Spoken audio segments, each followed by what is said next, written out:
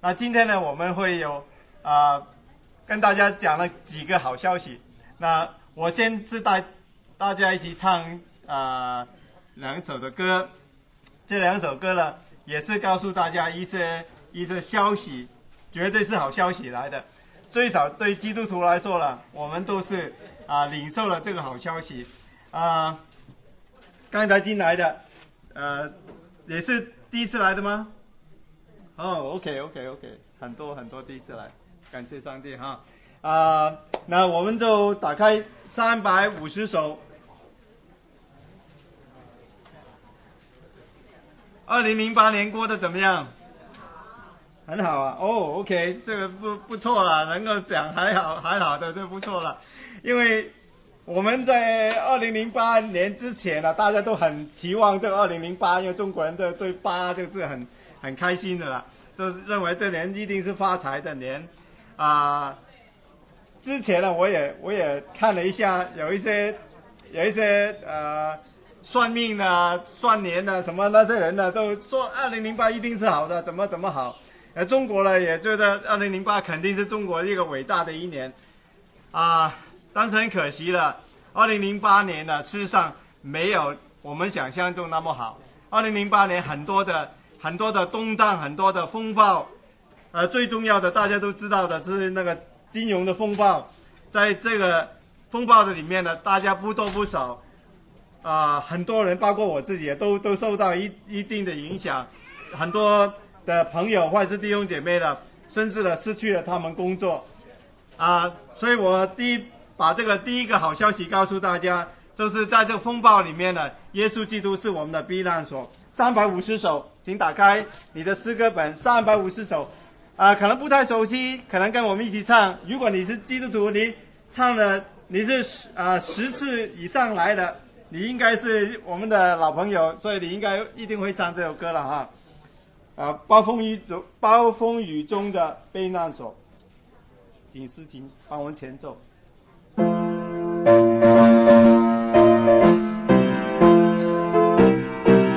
是一首很轻快的歌，很喜乐的歌。We do have English translation. Where's our English translation? Wait a second. Where's our English translation? Over there. Brother Daniel Lee is over there. So, they have the headphone? You got the headphone, right? No? Please get the headphone from outside. Brother Jun-san, they need headphones. Say English speaking. Yeah, translation. Yeah. Whoever do not understand Chinese, please raise your hand now. Okay, over there, 1, 2, 3. All right. We have English translation through the headphone. Okay, 再来。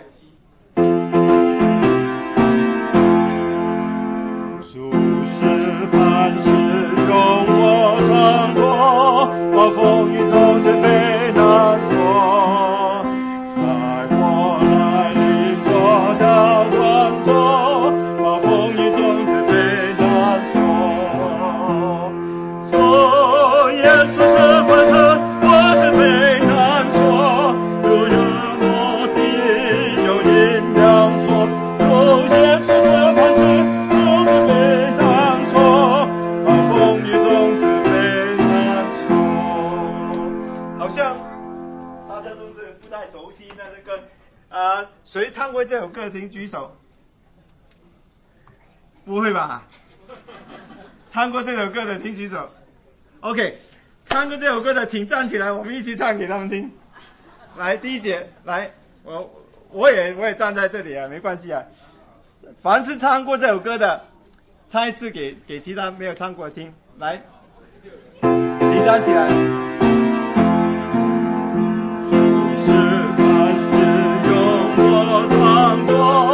暴风雨中的避难所，在我来临过的稳妥。暴风雨中的避难所，做耶稣是磐石，我是避难所。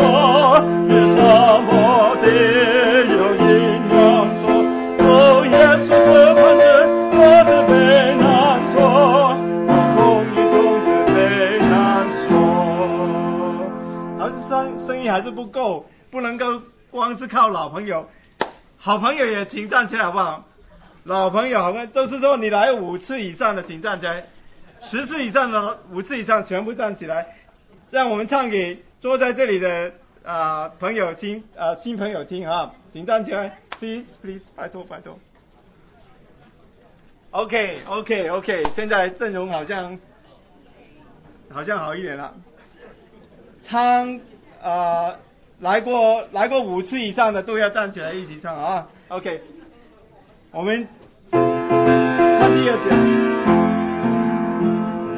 见着阴夜间保护，暴风雨中自卑难说，不是可进无地可护，暴风雨中自卑难说。说耶稣是磐石，我自卑难说，如沙漠地有阴凉说。说耶稣是磐石，我自卑难说，暴风雨中自卑难说。谢谢，请坐。那你知道副歌是比较快一点的我刚才下去了，看到有一些弟兄呢在切菜，我看他切菜的时候，我就知道，哎呀，就是了，这个副歌就是这样唱的，他很准确的，每一个是很整齐的一种切法，这个副歌也是一样的，当当当当当当当当当当当 OK， 大概是这样子哦，我们大家一起来唱副歌 ，ready， 来。说耶稣是磐石，我自卑难说，如沙漠地有阴凉说。说耶稣是磐石，我自卑难说，暴风雨中自卑难说。好像耶稣是磐石，还是迷迷糊糊的这样混过去。我们一起来读一次，耶稣是磐石 ，ready， 来，耶稣是磐石。Ready， OK， Ready， 来，耶稣是磐石 ，OK， 主 Ready Go， 主耶稣是磐石，我自卑难说，如沙漠地有阴凉说，主耶稣是磐石，我自卑难说，暴风雨中自卑难说，好不好？好不好一点？好是好了，但声音不够了。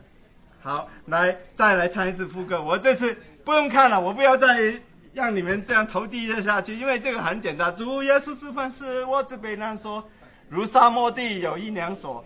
你要重复，主耶稣是磐石，是我的避难所，暴风雨中的避难所。来 ，Ready， 主把它拉长一点 ，Ready， 来，主耶稣是磐石，我自卑难说，如沙漠地有阴凉所。主耶稣是磐石，我自卑难说，暴风雨中自卑难说。第3节，狂风暴雨四面来战，暴风雨中自卑难说。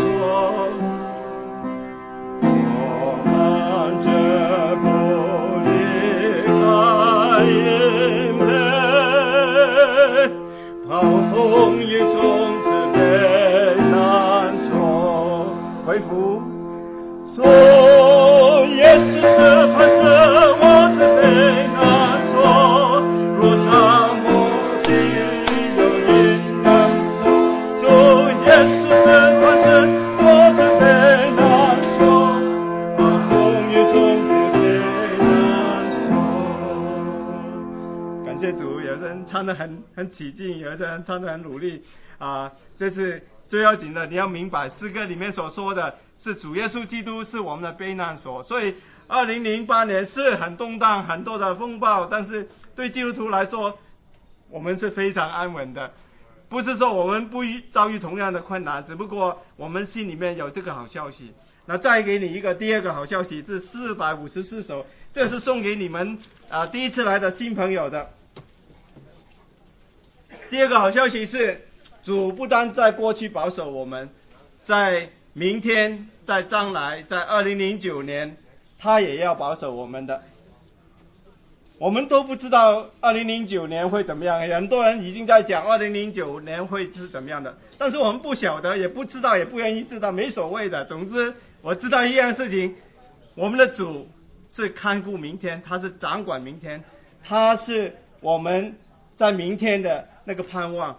没有他，我们真的不知道怎么活下去。但是有了他，什么事情发生我们都不害怕。这是第二个好消息，我告诉你呢，我知道主掌管明天。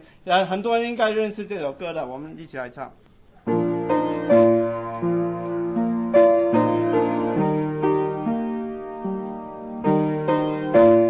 这首是一首比较慢一点诗歌，让我们思想诗歌里面的字。我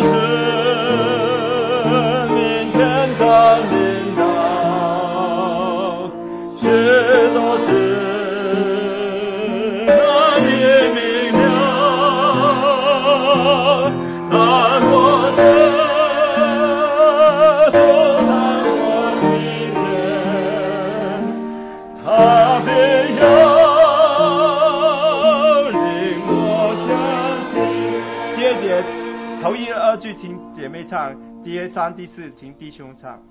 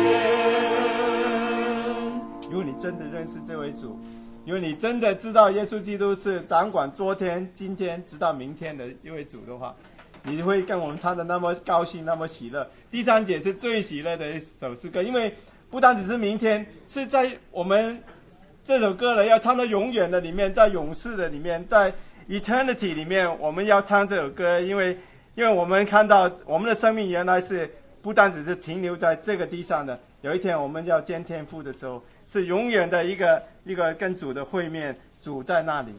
我们唱第三节，唱的非常喜乐的一首歌。Ready， 来，每一步越走越光明，全盘灯火静静，越走越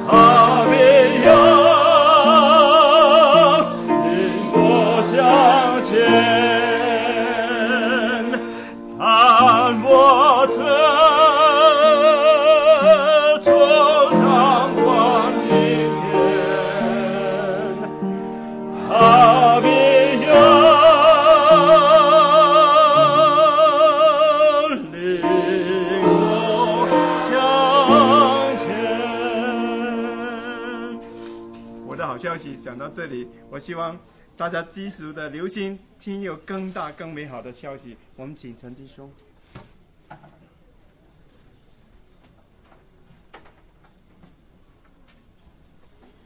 亲爱的弟兄姊妹，有一个简短的报告啊，就是若是在我们中间有听英文讲英文听不懂中文的，我们原来有耳机预备，但是现在没有，所以请你们到这一个角落去，有一位弟兄会帮你们翻译。若是听英文OK. If someone in our midst who only understands English, please go to that corner. We have a brother who will translate the message for you. Okay. And also, 并且你们中间若是有小孩子的话，他们在楼上也有他们自己的节目，所以若是小孩子们不愿意坐在这边，你们可以到2楼。现在我把时间交给陈弟兄。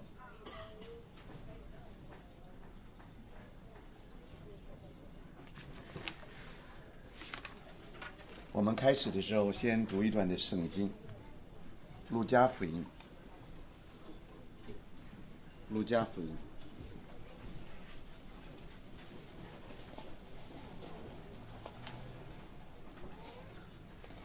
第2章，路加福音第2章。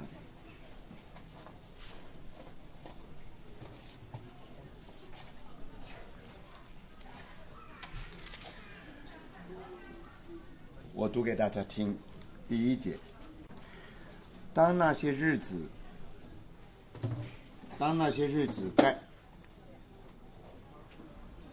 该撒亚古士都有旨意下来，叫天下人民都报名上册。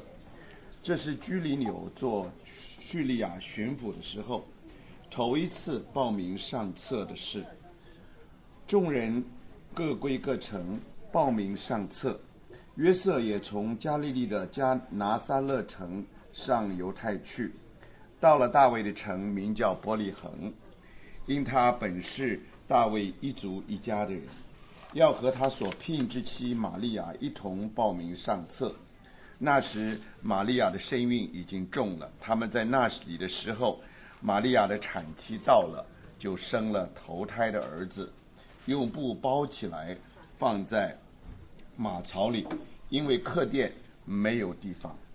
在伯利恒之野地里有牧羊的人，夜间按着根刺看守羊群，有主的使者站在他们旁边，主的荣光四面照着他们。牧羊的人就甚惧怕。那天使对他们说：不要惧怕，我报给你们大喜的信息，是关乎万民的。因今天在大卫的城里为你们生了救主，就是主基督。你们要看见一个婴孩包着布卧在马槽里，那就是记号了。忽然有一大堆天兵同天使赞美神说：在至高之处荣耀归于神，在地上平安归于他所喜悦的人。我们好不好再有一点简单的祷告？主，我们感谢你给我们这样一个好美好的机会，大家能够欢聚一堂。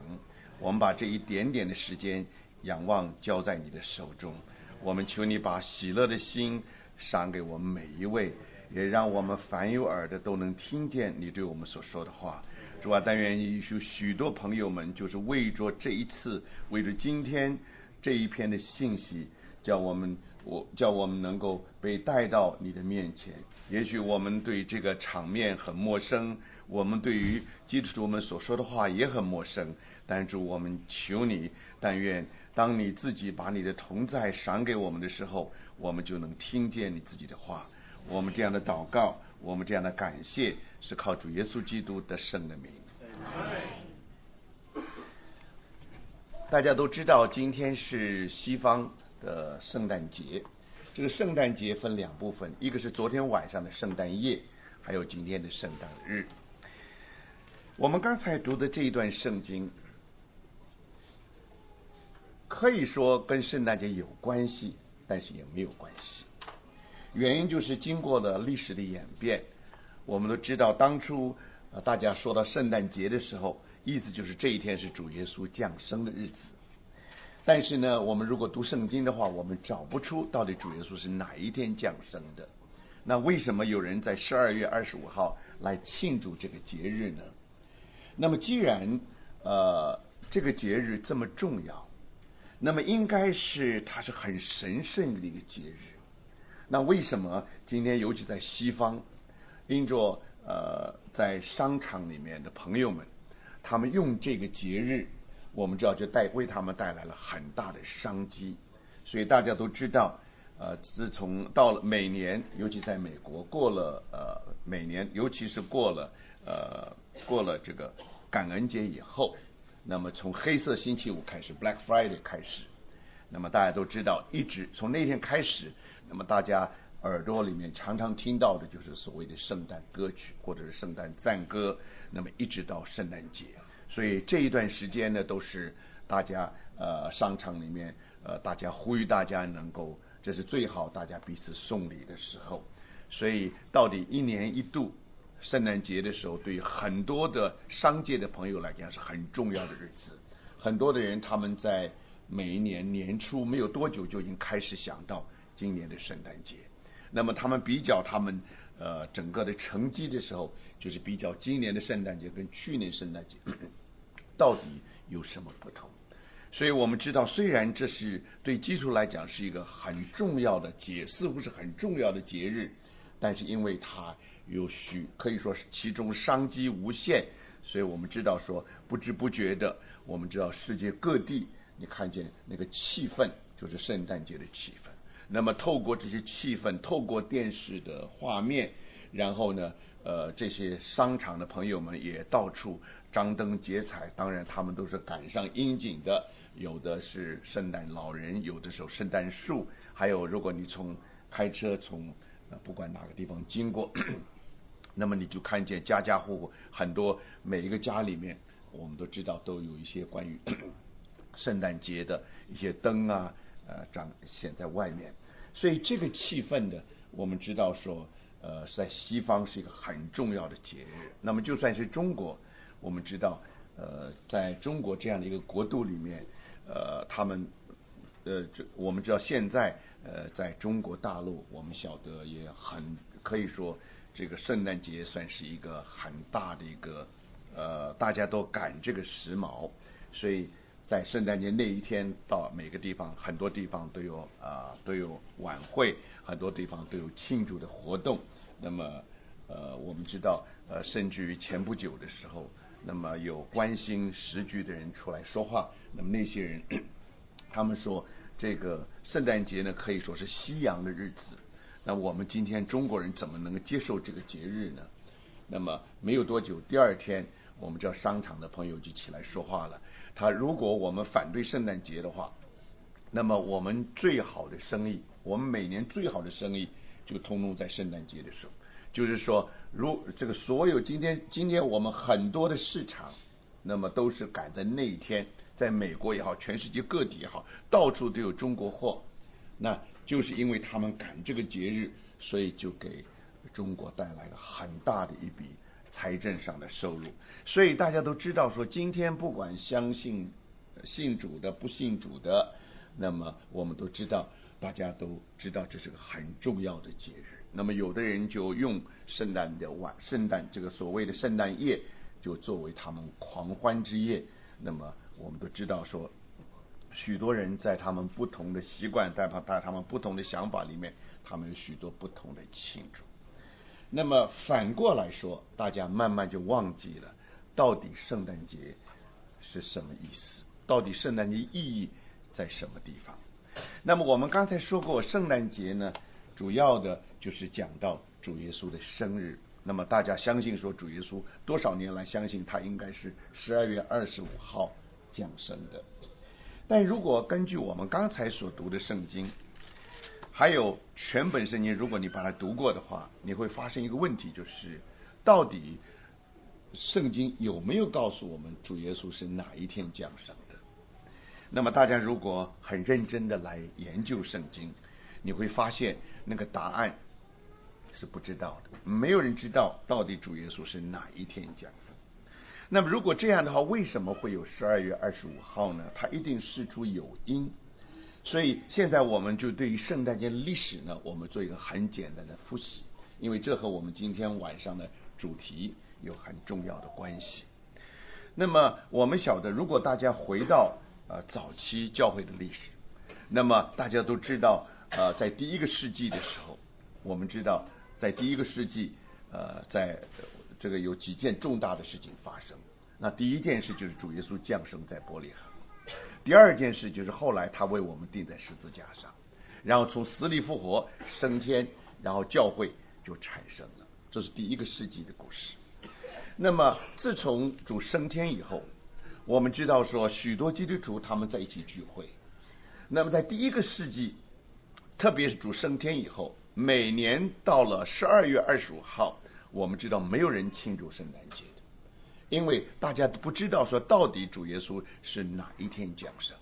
所有宗教的这个神，他们所拜的这个庙神，比方说像以弗所的女神叫雅迪米，每年到一个时候她一定有生日，到了生日的时候，那么一定有个大的游行，那么这个游行就可以说就把那个神像抬出来，然后呢就绕行整个以弗所一次，那么这个对他们来讲是个很重大的节日。所以我们可以说在所有的宗教里面，因为他们有的拜太阳神，有的拜月神，有的拜这个神拜那个神，所以他们的神都有他们的生日。而且每年到了这些庙神生日的时候，那就是最热闹的时候。但是呢很稀奇，就是这些基督徒他们虽然在一起聚会，可是呢他在第一个世纪的时候，原因就是他们每一个礼拜天，他们会早晨特别天没有亮的时候，他们会在一起聚集。那么这是每个礼拜天都是这么做的，那就是他们在一起有所谓的吃圣餐、领圣餐，或者说今天有人说他是擘饼的聚会。那么一些基督徒们每一个礼拜他们都这样的聚集。那原因就是因为主耶稣吩咐他们说，你们要如此行，为的是纪念我。那么在那个聚会里面，那么有两样东西，一个就是葡萄汁葡萄酒放在一个杯子里面，还有一个就是盘子上面摆着一块饼。那么这个很明显这里，然后呢主耶稣当时在主耶稣在这个最后的晚餐的时候，他说这是我的身体，他指着这个饼来说的。然后呢指着他杯来说，这是我所立约的血。那这什么意思呢？这就告诉我们是，如果这是身体，如果这是血的话，那么身体跟血分开，就表示这是死。所以这就叫我们想起主耶稣在十字架上怎样为我们流血，怎样为我们舍去他的身体。所以根据圣经里面的教训，基督徒每个礼拜到了礼拜天的时候，他们都聚在一起。他们如此行，是为了纪念主耶稣怎样为他们钉十字架，怎样怎样把整个的救恩赐给他们。所以我们知道说，在头一个世纪的时候，我们可以说，不管是哪里的基督徒，你看见他们每聚会到了礼拜天的时候，他们都纪念主耶稣的死，但他们从来没有说纪念主耶稣的降生。那主耶稣的降生的确有这么一件事，但是好像在神的心意里面，当你读圣经的时候，他的着重点呢是重在他的死，不是注重在他的生。我们知道所有属灵的伟人，他的生很重要，他怎么生的非常重要。但是呢，这里有一个人是和所有的伟人都不同，他的重点不是他的生，他的重点是他的死。因为他生下来就是为着来死，所以对主耶稣来讲，如果来测量他一生最高峰的时候，不错，他有降生的那一天那一个晚上，但是比起他整个来的使命来说，他来了要做多人的赎价，他来了他要做人类的救主。所以我们知道说，整个的重点是放在主耶稣的死怎样为我们钉在十字架上。所以在基督的观念里面，和一般外面许许多不同宗教的观念有一个绝大的不同，就是他们都庆祝他们所相信各种不同庙神的生日，像太阳神的生日，像这个神的生日，像那个神的生日。但是呢，只有这班基督徒们，因为他们蒙了那么大的恩典，在他们今天所以得救蒙恩，就是因为主耶稣借着他钉在十字架上给我们带来了这么多的救恩。所以我们知道，就着历史来说，第一个世纪应该是这样。那么到了第二个世纪、第三个世纪，我们知道逼迫就开始了，然后基督徒就从一个地方就到另外一个地方，他们没有正式聚会的地方，他们为着躲避罗马帝国的逼迫，他们甚至于把整个罗马城底下挖空了。那么你知道，他们就在他们埋葬亲人的地方，他们在那里擘饼纪念的，就像刚才所说的。然后他们彼此相见的时候，他们在地上画一个鱼，就证明说我是基督徒，你也是基督徒。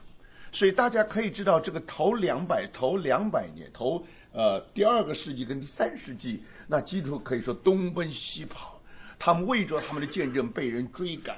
所以我们可以知道说，他们没有一个事，他们如果有机会的话，他们一定聚在一起。就像我刚聚在就是我们所说，基督聚在一个很重要的聚会，就是所谓的擘饼聚会，他们就纪念主耶稣怎样为他们死。所以必要的时候，他们也愿意为这位为他而死的这位主，为他能用他的血来做见证。所以我们后来就知道，差不多有300年教会受逼迫的历史，结果没有想到寻道者的血竟然成了教会的种子，所以从此以后福音呢就这样被传开了。所以我们可以说，当时是罗马帝国征服了全世界，但是呢是神的教会征服了罗马帝国。所以等到教会受逼迫300年以后，他们再做一次统计，虽然现在好像苦难过去了，结果他们发现在每2个罗马版图里面有2个公民，有1个就是基督徒。所以我们知道说，基督徒的福音能送出去有一个很重要的原因，就是他们为他们所死在十字架那位主，他们不惜牺牲他们的性命，不惜再用他们的血来做见证。所以我们知道说，因着第2世纪、第3世纪，他们到处的逃难，他们没有一个时候能够坐下来，在一棵圣诞树或者邀请圣诞老人，他们没有机会在那里交换礼物。那么这个可以说就是教会历史所经过的。那么到了第2个世纪的时候，慢慢的，虽然他们在受逼迫的时候，那么有一个主教，那么不是有一个建筑，就是罗马的建筑，大概是在125年到130几年左右。那个时候呢，他就觉得是不是基督徒除了庆祝主耶稣，除了纪念主耶稣的死，我们也应该纪念主耶稣的降生。所以呢，他们就想找一天能够庆祝主耶稣的降生。当然不知不觉的也受环境的影响，当你看见所有的庙会里面都那么热闹的时候，只有基督徒最冷清了。那么这个好像非常非常冷清，所以他们说好，我们能不能就找一天我们来庆祝，来有这样的一个活动。那么结果他们找来找去，他们开始读圣经，他们怎么找也找不出是哪一天来。那么他们怎么找不出有哪一天，所以后来呢，他们决定，那么我们就在9月份的时候庆祝主耶稣的生日。那么他们就利用犹太教里面所谓的吹角节，他们就把那一天就当作主耶稣的生日。所以实在说来，没有人知道主耶稣什么时候降生，没有人知道。那么一直到了200年的时候，有一个文献，主后200年就开始有个文献，说是有一班在这个埃及的基督徒们，他们在那里庆祝主耶稣的生日。那么是不是他们找到了主耶稣应该什么时候降生的呢？没有，他们没有找到。不过呢，他们是在他们选了一天来庆祝他，那就是5月20号。所以我们在早期的时候，没有人想到主耶稣是降生在12月， 25号，没有人知道。不过在那个时候啊，在头3个世纪，在前3个世纪以前，在罗马的帝国的世界里面，因为特别在罗马皇帝的主导底下，大家不要忘记啊，所有的罗马皇帝，他们有的都相信太阳神的。这个罗马皇帝有2个封号，一个他是罗马帝国的皇帝，另外一面呢，他是巴比伦宗教的大祭司，所以一面是政治的，一面是宗教的。所以这些皇帝有的他们称自己是神，那么有的很明显他们告诉人说应该拜这个神拜那个神。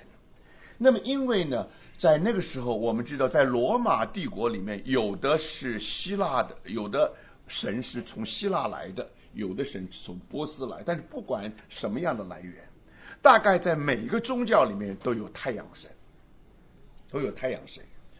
那么现在他们就替这个太阳神呢，他们要找一个生日，就是他们要决定说哪一天可以说是太阳神的生日。结果他们就观察，每年呢到了12月25号左近的时候，那个时候呢那个日子啊变成是最短最短的。那么然后从那天开始呢，日子越来越长，越来越长，越来越长。所以如果这样的话，从小变大，从短到长，那么就证明说，如果太阳神有生日的话，那么太阳的神的生日应该是12月25号。所以我们知道大概就在12月25号，那么那个时候还没有所谓圣诞节以前，在罗马帝国的世界里面，他们已经庆祝就是他们太阳神的生日。那么结果他们称为那个生日啊，他们说他们认为这个太阳神是没有办法被征服的，换一句话说，没有人能够胜过他。那么他们讲了这个生日的时候呢，不要忘记不是指着波斯帝国波斯的来源的太阳神，或者是希腊来源太阳神，不，他把这个所有各个宗教里面的太阳神通通聚在一起。所以他们呢就在那一天决定，凡是这些所有太阳神都给他们庆生。所以我们知道这样子就差不多一直到了3世纪的时候，我们知道说可以说达到高峰。然后呢你看见凡是罗马帝国所到的地方，那么到了12月25号，你看大家都庆祝太阳神的生日。那么那个时候呢，我们知道很多的教父，很多的所谓教父就是基督徒里面可以说他们的领袖。那么他们有的都是什么像这个什么约翰的使徒约翰的门徒了，或者门徒的门徒。所以这些人他们都是一人九鼎的。那么等到他们读圣经呢，他们就发现说呢，圣经里面根据马拉基书告诉我们，主耶稣呢乃是公义的太阳。所以等到他们看见这些人在那里庆祝这个他们太阳神的生日的时候，所以这些教父们他们就说了，那如果主耶稣是公义的太阳的话，那么有没有可能主耶稣呢就在那个时候就在那个时候降生的？所以他们说好了，没有关系，不管怎么样，我们就用这个12月25号那一天。那么既然主耶稣是公义的太阳，我们就把它当作那一天就是主耶稣的生日。所以呢，这个起头的时候只是舆论上的，起头的只是学术上大家的讨论。但你一直等到君士坦丁，我们知道在那以前，整个罗马帝国基督徒都是到处被逼迫的。但是呢君士坦丁我们知道是教会历史上是很有名的，是历史上很有名的皇帝，他是罗马皇帝。那么有一天他做个梦，他看见有个记号，他凭着那个记号，结果他打了胜仗。那么那个记号就是十字架记号，他果然打了胜仗，所以他就宣布说，从那天开始，他要拥护基督教来做国教。所以从此以后，全世界在罗马帝国里面，他们正式的国教乃是基督教。所以呢，他们就把所有的他们聚会的宫厅都让给基督徒做他们聚会的场所。然后呢，从国库里面拨出一笔款子来，那么专门来支持这些所谓的神职的人员。所以这样的，我们知道说，整个这个现在本来是教会受逼迫的，现在呢教会受了世界的欢迎。那么做基督徒的人，现在皇帝做了我们的弟兄，所以你可以看出来，整个的局势呢，就可以说是跟从前是完完全全不一样了。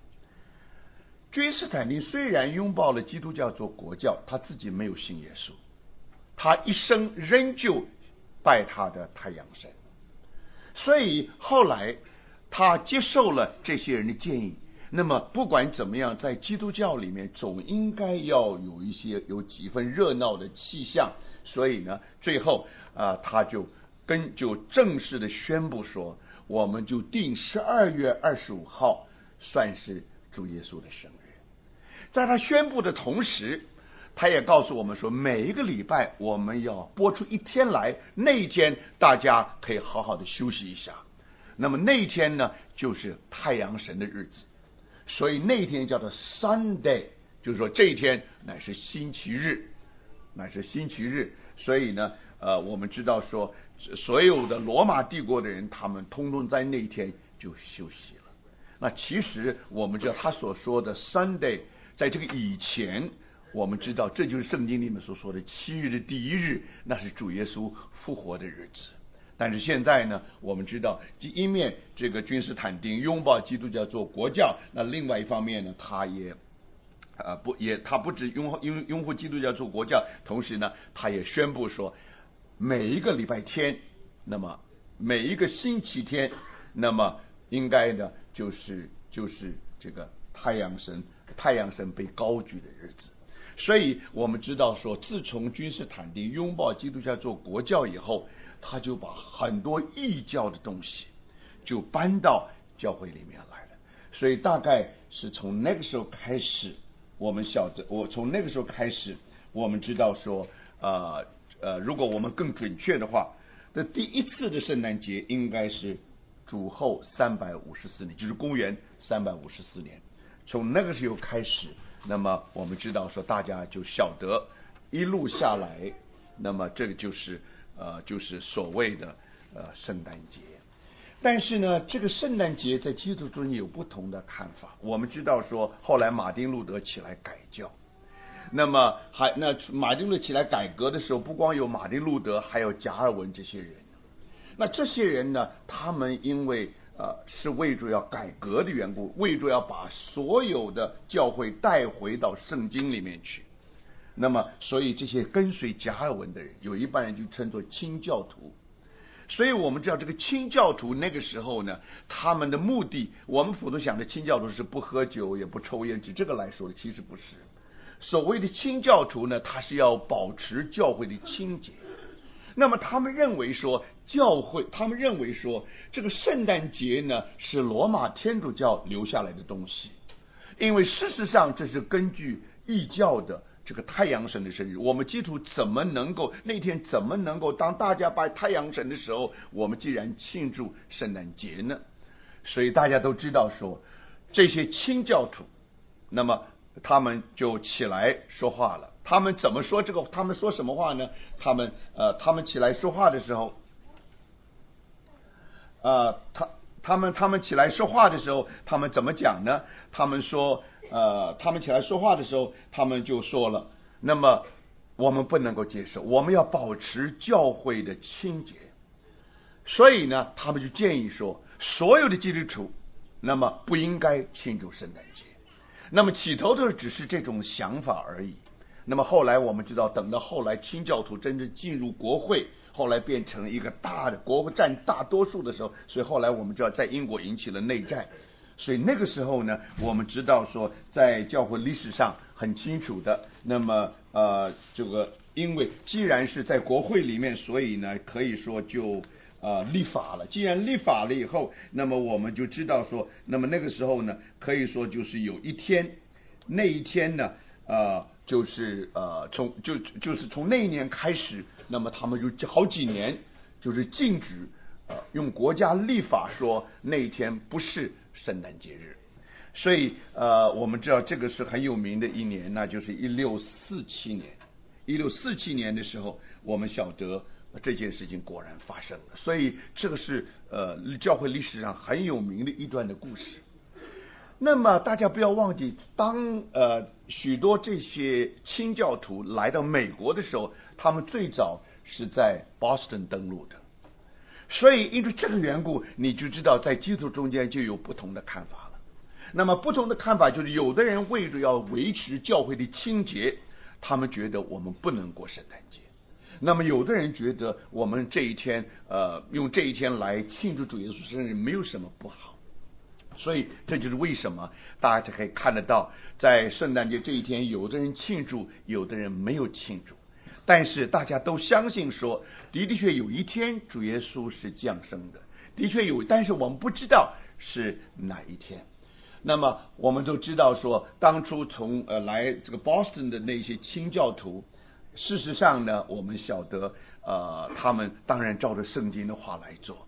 所以等到他们，我们知道等到他们立法的时候，第一，他们立星期天，他们一定不能做生意的。所以你知道，在美国早期，就是我们就是可以30-40年前，美国还是这样，那个礼拜天根本不开门的，因为他们认为这一天是安息日。所以这个规矩是什么？这个规矩是清教徒的规矩。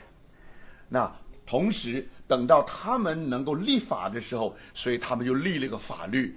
有22年之久，你如果在 Boston 的话，没有人庆祝圣诞节的。那么等到后来等到后来美国独立的时候，那么大家都知道说，因为他们觉得这个圣诞节是英国人的东西，那么今天我们独立了，所以呢，我们根本不看重这个东西。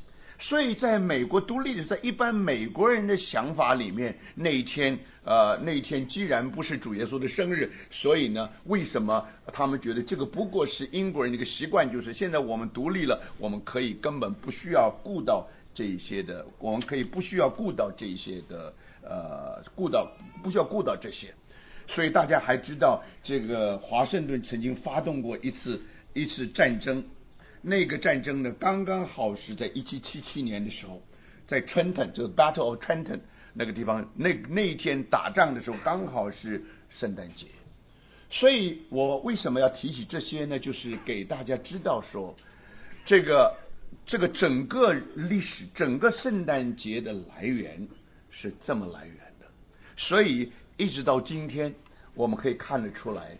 这个世界有不信的人庆祝圣诞节，信的人也庆祝圣诞节。但是相信耶稣基督的人，有一部分接受，有一部分他们相信主耶稣降生，但是他们没有在那一天就庆祝这个圣诞节。所以这个大概可以说是圣诞节的，可以说是圣诞节的来源。那么不要忘记，在圣诞节里面呢，我们知道在基督徒之间早期他们有一个习惯。那么那个习惯是什么？就是因为在主耶稣降生那个晚上，不是有天使大概是加百列，然后呢还有一群的天使天兵从天上经过，然后他们在那里报好消息。所以我们知道说，这些天使对着牧羊人在那里报佳音。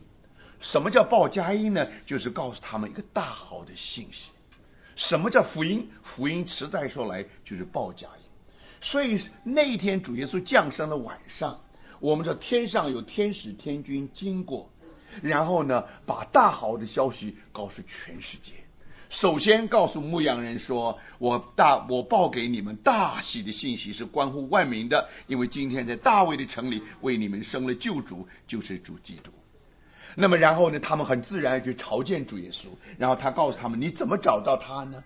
在这么多人里面，你要找到一个婴孩。这个婴孩呢是包着布，而且不光包着布，而且放在马槽里面。那这个婴孩怎么放在马槽里面呢？因为客店里面没有地方，所以等到他的母亲要生他的时候，结果这个世界这么大，但是没有一个地方能容下主耶稣，没有。所以最后呢，他们只好在山边，因为他们的房子都是刚好盖在山边的，客房在前面，所有的动物呢就在山洞里面。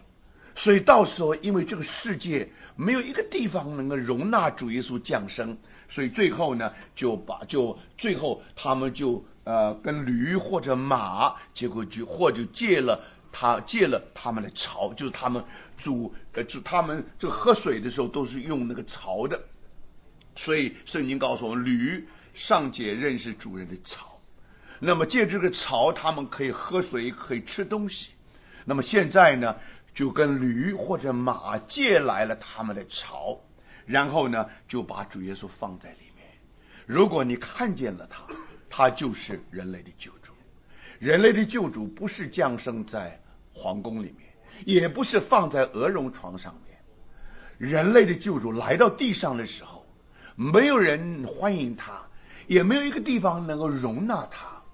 结果只有在动物的世界里面，在马的世界里面，在驴的世界里面，他找到一个地方，借到一个摇篮，那个摇篮叫做马槽，那就是记号了。你怎么知道这位主耶稣是救主呢？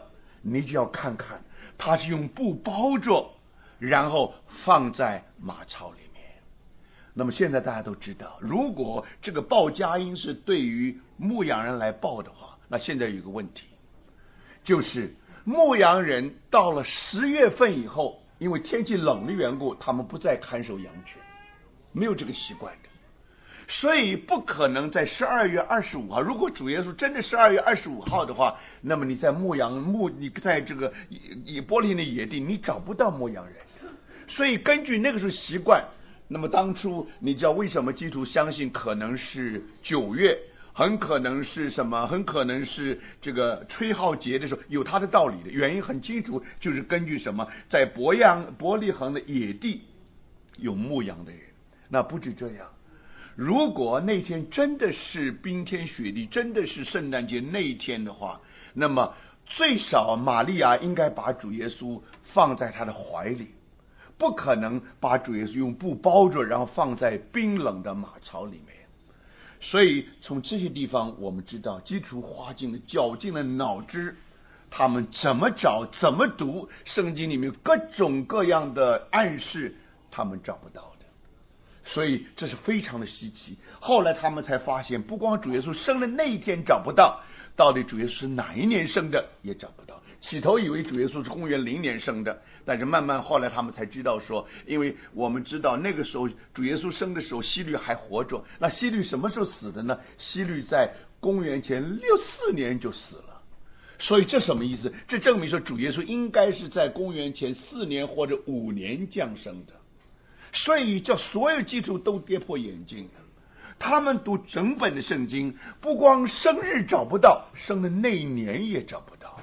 我们觉得每一个人生日是我们一生最重要的日子，但是很稀奇。你如果读全本的圣经的话，有一个教父叫 Oregon， 他告诉我们说，他说全本圣经讲的生日的时候跟2个人发生关系，一个是法老，还有一个呢就是希律王。而那一天生日那一天都发生了杀人的这事情，所以稀奇的很。这个到底是什么意思呢？我们知道圣经在这件事情上是完完全全 silent， 完完全全一句话也不说的。所以现在这是清楚。但是不管怎么样，那一天真的有的。主耶稣的的确确有一天他降生在马槽里，那个晚上是个特别的晚上。那个晚上是你怎么样去形容它呢？那个乃是天上报大喜讯的消息。然后呢，你发现这个天上呢就有一大堆的天兵同那天使，大概就加百列，然后呢赞美神。所以可见下面他所这个赞美的话应该就是诗歌。所以这个其实是什么呢？其实就用诗歌来报佳音。那不要忘记，今天所谓的 Christmas Carol， 今天所谓的圣诞歌曲，不管你是什么样的歌曲，那么最早它的来源，它主要是为什么有圣诞歌曲呢？其实呢，每次上圣诞歌曲的时候，就表示什么？就表示说唱圣诞歌曲的时候，就表示说，主耶稣就表示让那一天晚上的故事重演，让那一天晚上故事重演。那么当那个时候，当那主耶稣降生的时候，是天使天军在那里唱这些诗歌的。但是现在呢，基督徒们他们也唱这些诗歌。那目的是什么？所谓的 Christmas Carol 或者说圣诞歌曲，一个重要的目的是什么？就是把好消息告诉大家。因为天使用诗歌来告诉大家好消息，所以从此以后，在圣诞节的时候，很多的人也在那里用这个诗歌来把好消息报告给许多的人。所以后来我们知道，到了圣诞节的时候，基督徒中间有一个习惯，就特别到了半夜的时候，那么有人来敲你的门。我还记得我小的时候，我们那个时候全家都是基督教，都是教友。所谓的教育就是人家叫了我们才去的，还有呢，教育就是我们到了，我们不是要想去了，我们就在那里面睡觉，所以我们是典型的教友。那么一年呢，只去过一次礼拜堂，那就圣诞节的时候。所以我的父亲啊，虽然那个时候是基督教教友，但到了圣诞节就很热。到圣诞节，你看半夜有基督就来敲门，然后他们在那里唱诗歌。那么然后你家里都准备好了，所以那个气氛呢是很温馨的气氛。报佳音的意思就是说，我现在让我把好消息告诉你，但是我讲的不好，我要用唱的。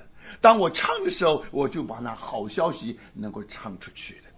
那么大家都知道，在所有 Christmas Carol 里面，当然有很多很有名了，有的是很有名的歌星来唱，有的根本跟圣诞节一点关系也没有。所以那个虽然叫 Christmas Carol， 但是不要忘记，他们是讲到圣诞节，他们是讲到圣诞树，他们是讲到圣诞老人，和主耶稣一点关系都没有。所谓的 Christmas Carol 当初的意思就好像把那个晚上的故事再重演，那么现在让大家都知道说，主耶稣讲，这是好的消息。但大家听听今天很多的圣诞歌曲跟这一点关系都没有，但是有好几首还是有关系的。那么我们知道到现在，如果你做个统计的话，那现在可以说流行最久、影响最广的，那就是那首平安夜、圣善夜。那首诗歌就给我们看见，就叫我们想起那天晚上的故事。当主耶稣他用布包起来放在马槽里，而且圣经说，因为客店里没有地方。那么就在那个时候，当好消息告诉他们说，我告诉你们，大喜的信息是关乎万民的。所以大家知道吗？那个晚上的情景，有一首诗歌就把它描写出来了。那首诗歌描写就叫我们想起什么？就叫我们想起这个在主耶稣降生那天晚上所发生的故事。那么这首诗歌是怎么来的？原来在1818年的时候，在奥地利，我们知道维也纳是很有名的这个音乐的首都。那么我们知道那一代这个他们很会唱诗，那么当然他们唱的语言呢是德文的。那么刚好呢有一个刚好在这个奥地利呢有一个城叫做 Obendorf， 它这个是很小的一个城。那么这个城小到一个地步啊，有一年他们要庆祝圣诞节的时候，结果就发现什么呢？就发现呢他们的这个礼拜堂里面那个风琴坏掉了。那么坏掉了以后不能马上修好，如果不能马上修好，他们怎么能够庆祝圣诞节？他们每年都庆祝圣诞节，而且每年都有圣诞歌曲，但是对他们是很重要的日子。结果很可惜呢，那天这个怎么样都修不好。所以那么刚好要修，因为它是很偏远的地方嘛，所以如果真的要找人来修的话，那么可能要好几个月以后，那时候圣诞节都已经过去了。所以那个时候呢，有一个人叫 Joseph Moore， 那么这个他原来是一个神父的一个助手，但这是他的责任，就是那一天呢，他要带着大家来唱这个 Christmas Carol。那么好了，结果后来没有办法呢，他灵机一动，他说既然我们没有风琴啊，我们可以用吉他的。所以那个时候他就请他的朋友，那个朋友根本是司琴的，就是这个礼拜堂里面司琴的朋友，他叫 Franz Gruber。那么就告诉他说，你能不能啊，我在2年前，他在2年前写了一首诗，就是讲到关于这个，就是关于这个平安夜、圣善夜。他说现在你能不能用你把它谱出曲子来？那么那个曲子呢是适合什么？是适合用吉他来弹的，不是用风琴来弹的。所以呢，结果到了1818年，就是第一次，他们果然在一起呢，他们就唱了这个现在大家都知道的平安夜跟圣山夜。没有想到呢，那一次唱完了，大家印象不深刻就忘记了，一直等到7年以后，这个有人来修理风琴，那是7年以后来修理风琴的，才发现在风琴里面掉了一张指头，那个指头呢就是这首诗歌的它的词和它的曲。那么从那个以后开始，然后全世界才风行这首诗歌。那亲爱的朋友们，这首诗歌的灵感到底从什么地方来的？为什么给你的感觉是那么美？而且的确那首诗歌告诉我们主耶稣怎么降生，怎么来到这个地上。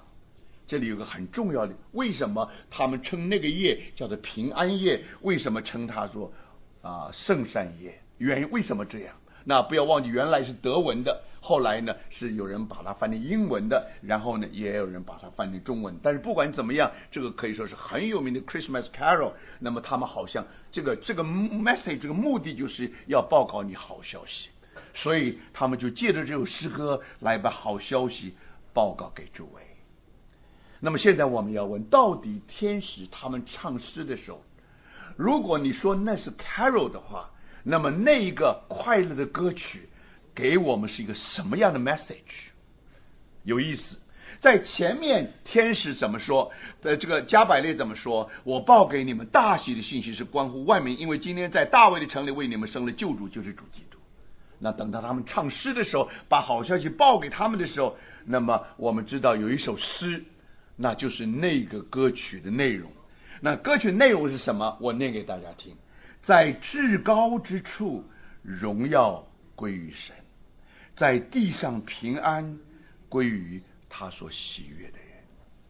主耶稣降生有一个结果，主耶稣做人类的救主有一个目的，那个结果那个目的是什么？如果在至高之处的话，荣耀要归于神。为什么？因为神最终的目的，他对于人类有一个永远的旨意，借着主耶稣来到地上来降生，结果呢他最后的目的达成。所以愿至高之处荣耀归于神，这是至高之处。但是地上呢，在地上平安归于他所喜悦的人。这什么意思？这一首诗需要另外一首诗来解释。你如果读到路加福音第19章，那里告诉我们说，这个在天有平安，在至高在天上有平安，还有神的荣光。所以不要忘记，在高天，当主耶稣还没有降下来以前，他就是充满平安的。我们知道说，他根本不知道什么叫做人间的那些翻腾，他不知道。他从来没有犯过罪，他也不知道一个人犯了罪以后带给他许多良心的不安，他不知道。有许多人因着犯罪有几个晚上睡不着。我们主耶稣当他在父的怀里的时候，他根本不知道什么叫做不平安。所以天上乃是充满平安的。如果你说宇宙里面哪一个地方真正给你平安，不要忘记主耶稣这里很清楚给我们看见，在至高之处，你看见那里就是平安。但是如果说在地把平安归于他所喜悦的人，这证明什么？证明这个地上没有平安，这地上到处都是翻腾。但是主耶稣的降生是把平安带给归于他喜悦的人，他把平安当作礼物送给你了。如果你接受他了，不要忘记，这就是他所喜悦的人。当小朋友拿到生日礼物，拿到圣诞礼物的时候，这是他给所谓的圣诞老人一个最叫圣诞老人喜悦的一件事情。所以弟兄姊妹，当主耶稣把平安当作礼物给我们的时候，只要你说我愿意接受，你就是他所喜悦的人，结果平安就临到你。所以弟兄姊妹，朋友们，现在我们明白了，当那天晚上的确是一个平安夜，我们怎么知道是平安夜？因为本来是不平安的，结果呢，那天平安从天而降。我们知道圣经最后的一幅画就是新耶路撒冷从天而降，新耶路撒冷是平安的意思。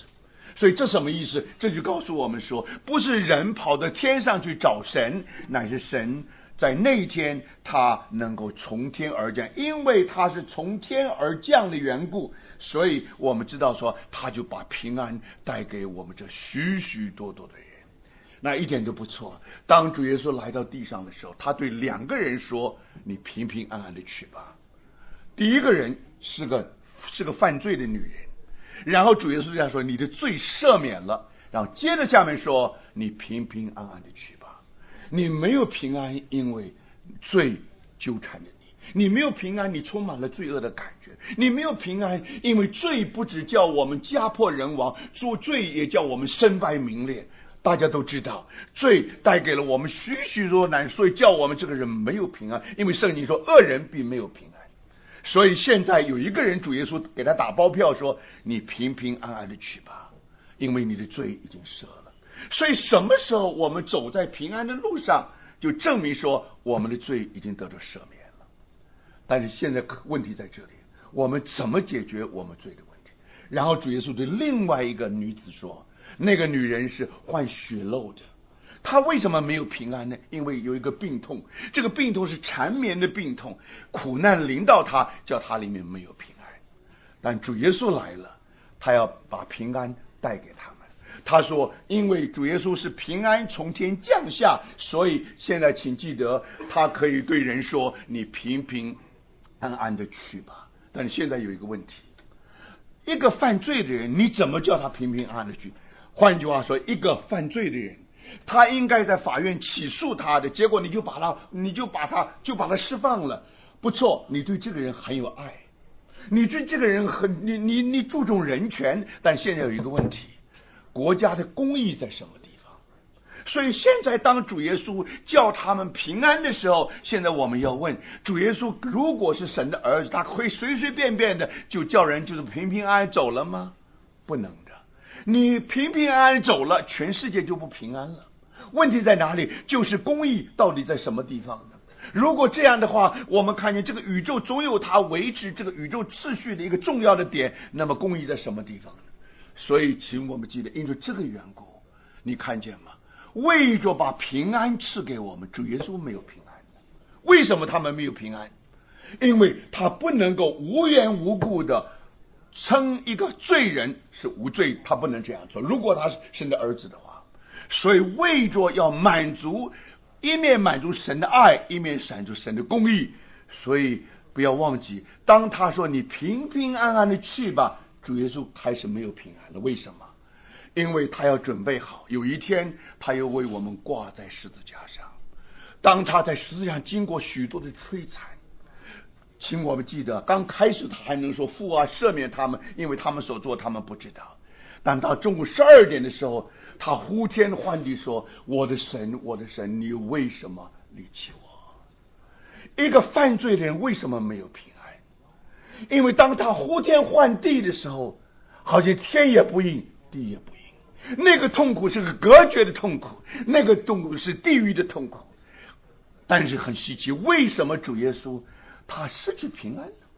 按理来讲，如果主耶稣像烈士一样的话，烈士到最后一定从容就义的。为什么主耶稣一点都不像烈士？主耶稣不是烈士，主耶稣是你的救主，是我的救主。所以在那个时候，请记得，当他说我的神，我的神，你为什么离弃我？他失去了平安。其实不要忘记，他什么时候开始失去平安的？他为着你和我要得着平安，大家要记得，当他降生的时候，他就没有平安。你知道我们普通说母子均安什么意思？就生下来母亲也没有事，儿子也没有事。但是母子均安不是这么解释，你要看整个的过程。有的母亲在还没有到医院以前，孩子已经生下来了，这个时候父亲很紧张，没有平安。这个继承的司机同时要做产妇，也没有平安。那请问大家，这个叫做平安吗？你明白吗？这个主耶稣当他要降生的时候，他的母亲没有平安，因为世界这么大，以伯利恒这么大，每一个地方都有客店，但是客店连一个地方也没有。现在他只能够在动物世界里面去借地方，所以可见，亲爱的朋友们，主耶稣虽然来到他自己地方，虽然做我们的救主，我们的心里面没有一个空房围着他。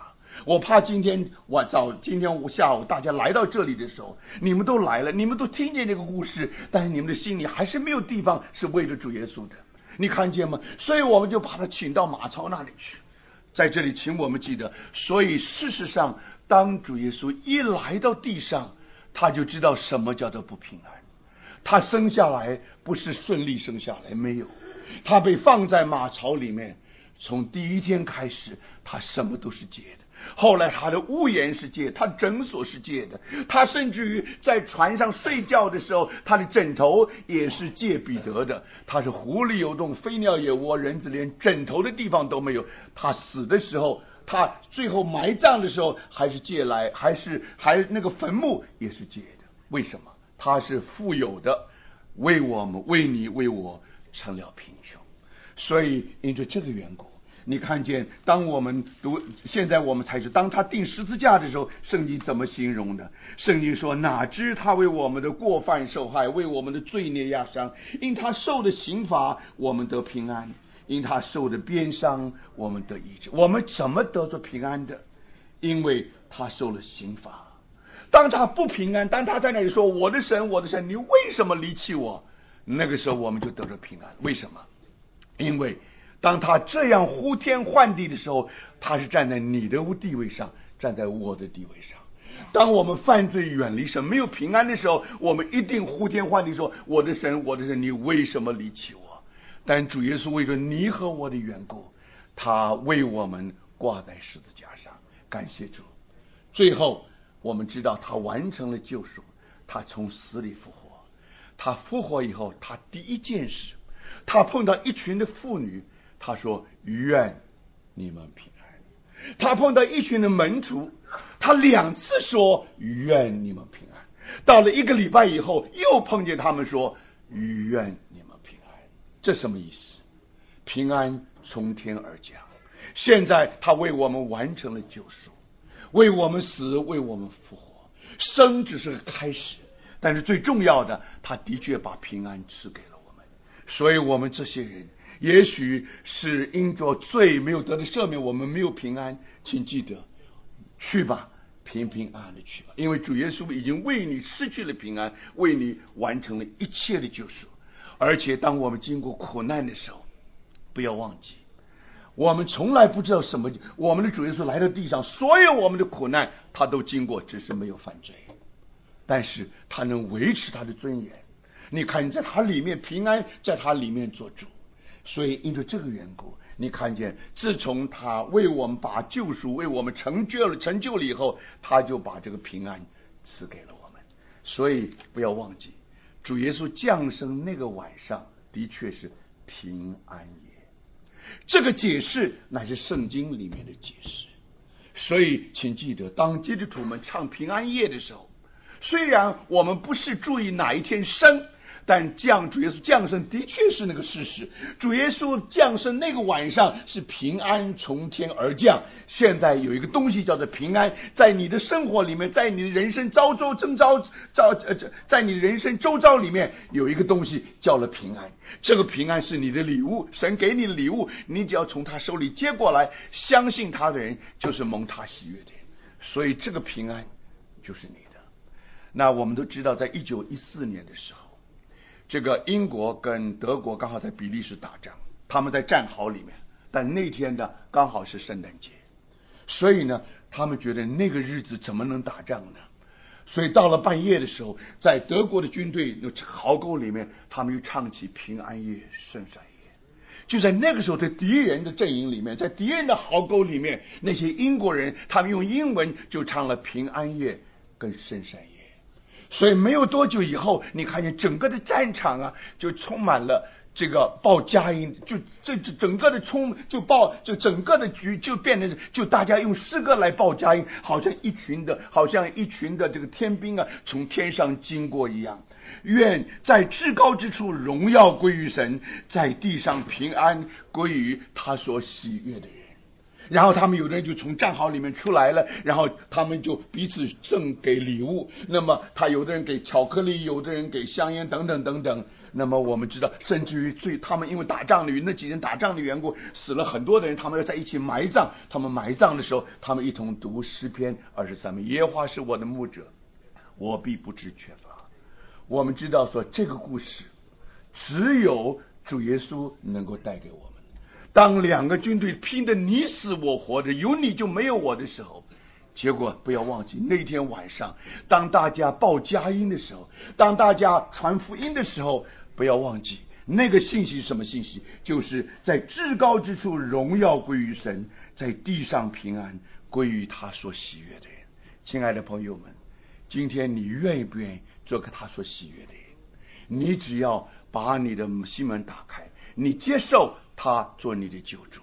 那么亲爱的朋友们，当我们基督徒对你报佳音的时候，你听见了，我相信没有多久你也要出去把佳音告诉全世界的人。每一天都可以是平安夜，因为只要每一天有人接受耶稣基督做他们的救主。所以亲爱的朋友们，对于基督徒来讲，每一夜都是平安夜。你有几个晚上失眠了？你有几个晚上你管理不了自己？但是不要忘记，如果你心中没有罪的重担，如果你心中没有那些困难的困扰，亲爱的朋友们，因为主说他要把平安赐给我们。所以最后我读一节圣经，他怎么应许门徒，对于他所喜悦的人，他怎么说呢？他怎么说呢？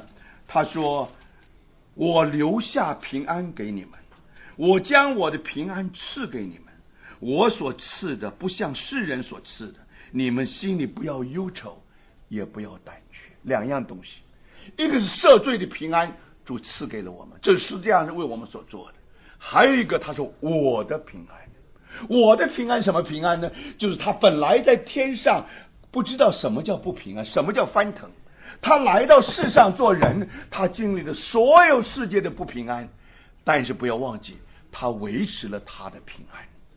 所以他说我的平安，现在他把我的平安要赐给我们在座的每一位。所以不管我们经过多少的苦难，不管我们经过多少的眼泪，请记得神乃是把出意料之外的平安赏给我们每一个人。所以亲爱的朋友们，巴不得当我们今天散去的时候，每一个人都能对你说，你平平安安的去吧。亲爱的朋友们，感谢神，这个就是那一天晚上平安夜所发生的故事。所以我想我们现在我们就停在这里，我们最后结束的时候好不好？我祷告一句，请你跟我祷告一句。你如果不愿意不要紧，但是我们请大家都闭上眼睛。还有我祷告的时候，请基督徒也跟着我祷告，这样可以帮助朋友们也可以一同祷告，把我们心中的话来告诉主耶稣，好不好？我想我们就趁在这个最重要的时刻，地上的平安是归于他所喜悦的人。谁是他所喜悦的？就是把心门打开的人。所以但愿今天这个报佳音里面的信息，我们每一个人都能听见。我们在人生战场上已经太久了，我们没有一个人能够就要把平安带给我们，没有一个结根本打不开的。但是但愿我们能看见，但愿我们这个结能够打开。不管怎么样，我们能够一同来念诗篇23篇，耶和华是我的牧者，我必不致缺乏。你看见说这样的一生乃是平安的一生，你愿意不愿意接受耶稣基督做你的救主？从今天开始，从今年2008年12月25号开始，每一天都是平安下降的日子。每一个晚上，亲爱的朋友们，你所经过的都是平安夜。但愿主把这个福音送到我们的耳朵。所以现在我祷告一句，请诸位跟着我祷告一句。主耶稣啊，我感谢你，今天你把我们聚在一起，让我们明白你的救恩。我们知道当初你降生的时候，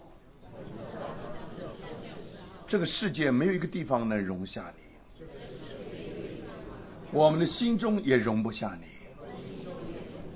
但是你却为我们而生，因为那一天是平安降下的日子。感谢主，因为你说，因为神的话说，在地上平安归给他所喜悦的人。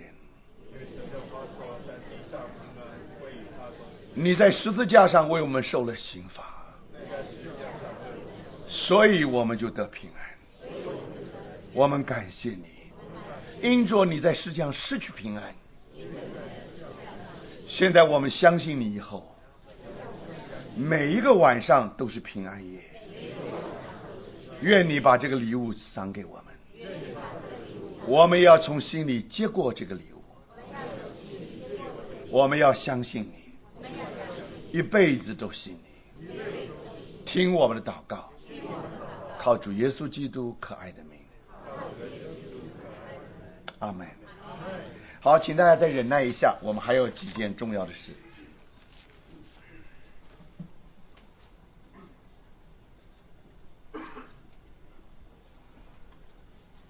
感谢上帝，试着把最美好的消息告诉了我们，主耶稣为我们带来了平安。我们现在这里一起来唱一首诗歌493首，像长江大河，神完全的平安像长江大河。今天我相信在座的很多的新朋友也认识了我们所说的这位主，也得到了他所赐的平安，所以愿意介绍这首诗歌给大家。我相信也很多弟兄姐妹是会唱这首歌的。我们唱，这是一首很美丽的诗歌，神完全的平安。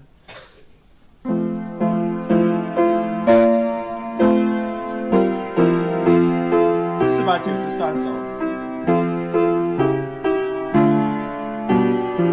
这是我们基督徒一生的写照，这是我们一生的经历。神完全的平安像长江大河，不断向前延漫，全身不退后，完全却是天天越流越深厚，完全却是绵绵越流越广阔，坚定依靠救主，比传言蒙福，得他应许无边，完全的安息，多藏他手中何等的福杯，仇敌无法追踪，对头难站立。我但有你我他无法累不膨胀的风暴能搅扰我的，依靠救赎的传人蒙福，他应许无边，完全的安息。愿意所有的基督徒，我们站起来唱第3节，也愿意，如果是今天你第一次认识这位救主，你也愿意接受他作为你个人的救主，享受这个永远的平安的话，也请你站起来，你坐下来也可以，不要勉强，站起来坐下来都可以。但是我们基督徒所经历的平安，真的是一个不能够动摇的平安，不管是2008也好，最困难的日子也好，2009是怎么样，不管的，我们知道神的平安技术是跟我们同在。我们唱第3节最后一节，来喜乐的唱。美喜乐花忧伤，皆从天下降，随着爱的太阳，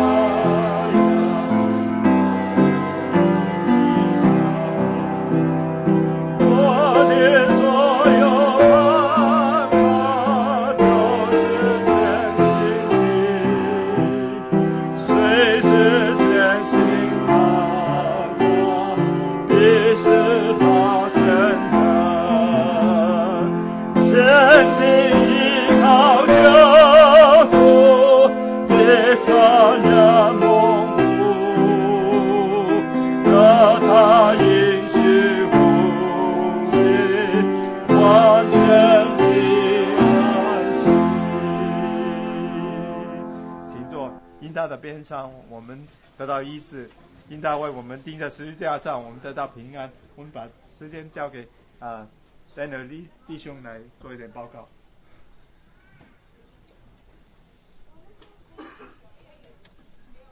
亲爱的朋友们、弟兄姊妹们，我们感谢赞美主，我们今天有这样子美好的时间，我们可以听见什么是福音我们也听见圣诞节的由来，并且我们知道说，今天我们在这边，主耶稣来到世上，他乃是要将他的平安将他的喜悦赐给他所喜悦的人。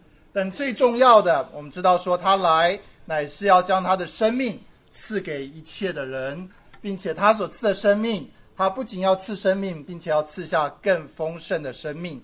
刚才我们知道说在我们中间有一些可能你从来是第一次听见福音的，你刚才随着我们陈弟兄的祷告，你也做了这样子的祷告我们希望说等一下我们有时间，我们可以跟你一起有一些交谈。那所以接下来在我们用晚餐之前我们有要分为两段的时间，一段的时间就是我们希望说能够与还没有接受耶稣基督。刚才我们弟兄跟我们讲到，我们主耶稣降生的时候，在这个世界上没有一个容他的地方他生在马槽里，跟着马，跟着驴我们来这首诗歌，实在把他当时的情景，把他主耶稣一生的光景跟我们在这里借着诗歌我们唱出来我们唱51首。我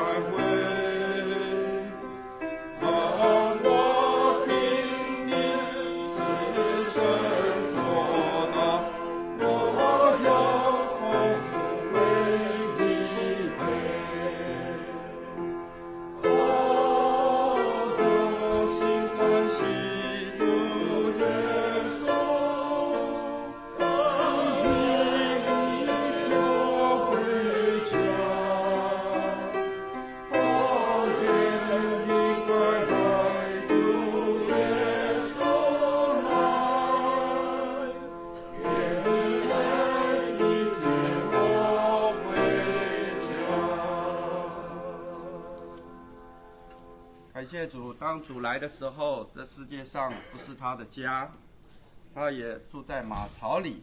但是今天我们都是神所喜悦的，我们的心都是我们的主的住处。好，我们现在可以，我们弟兄姊妹，我们可以自由的有一些祷告。一方面为着我们刚才所听到的信息，为着我们是听到主耶稣做我们的平安，为着我们刚才所有这些去到楼上的这些朋友们的灵魂，我们在这里为他们祷告。我们弟兄姊妹顺着圣灵的感动，我们有一些祷告之后呢，我们请一位弟兄来为我们做一个简短的见证。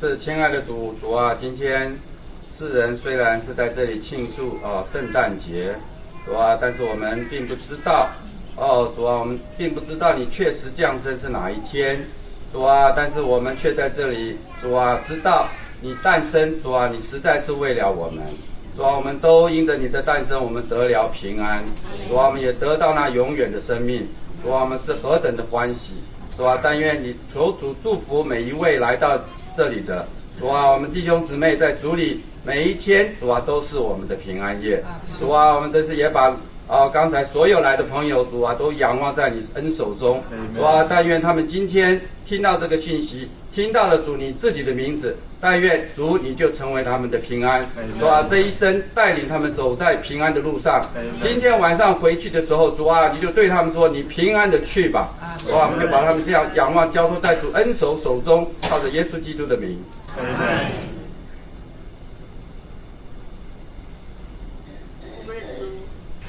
说我们活在这世上的日子，我们原本我们不知道为什么要来到这世上，我们不知道我们怎么来，我们也不知道我们怎么去。但是谢谢你，让我们认识了你，因为你将平安赐给我们。主啊，你为我们罪定在十字架上，让我们才知道我们真是一个罪人。主，我们谢谢你，因着你在十字架上的宝血，这个赦免了我们的罪，让我们真的是说在主里面是得自由得释放的。让我们真的说不再为过去的罪担，因为你替我们担了一切。主，我们真的说我们感谢你。如今我们说我们因着你的生命在我们里面，让我们享受一个新的生命。过去的我们已经是旧人，我们能够成为一个新的人。是主你的生命在我们里面。主，我们真的感谢你。我们说我们认识你，依靠你，我们真是有福的。主，我们认识了你以后，我们才认识了我们自己。我们才知道我们来在世上是你的工作，是你的器皿。我们在这主，我们说你的主啊，你的生乃是为了死。主，我们谢谢你又从死里复活，也将这样子一个重生的生命给了我们。所以我们真的说，我们感谢你，让我们活在世上的日子，知道我们是为什么而活，我们乃是为你活，为你荣耀你活。主，我们谢谢你，谢谢你说。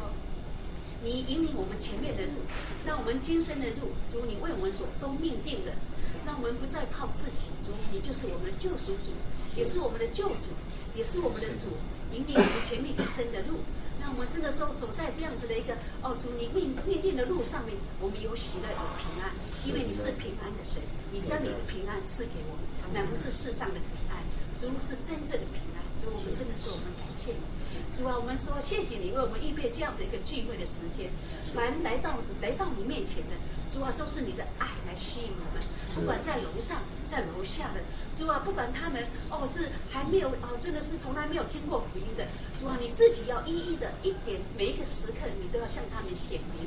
主啊，但愿借着今天的聚会，主啊，借着自己的交通，借着用餐的时间，你自己圣灵做工，让他们都在这真的是遇到了你，都真的经历到你，真的是在回到主的家里面的时候，才知道说，主，我们是回到你的家里面，我们本就是属于你的。主，我们真的我们感谢，我们赞美你，我们说我们一生真的是欢喜快乐，因为你将平安赐给我们。主，我们谢谢你，祷告奉主耶稣的名求。阿门。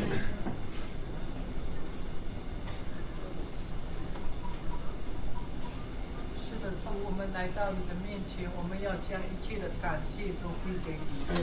你来到这个世界上，是为我们罪的缘故被钉死在十字架上。你救我们脱离黑暗，进入光明。我们愿意将一切的赞美和荣耀都归给你。我们也将今天来到我们当中所有的朋友都仰望在你的手中。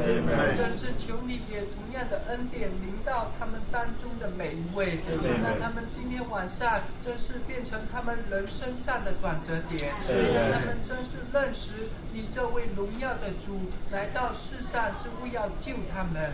我们感谢，我们赞美你，将每个人都仰望在你的手中，愿你得着当得的人，也为他们预备他们的心，能够栽种你的话，一切的荣耀都归给我们的主，奉你的名祈求。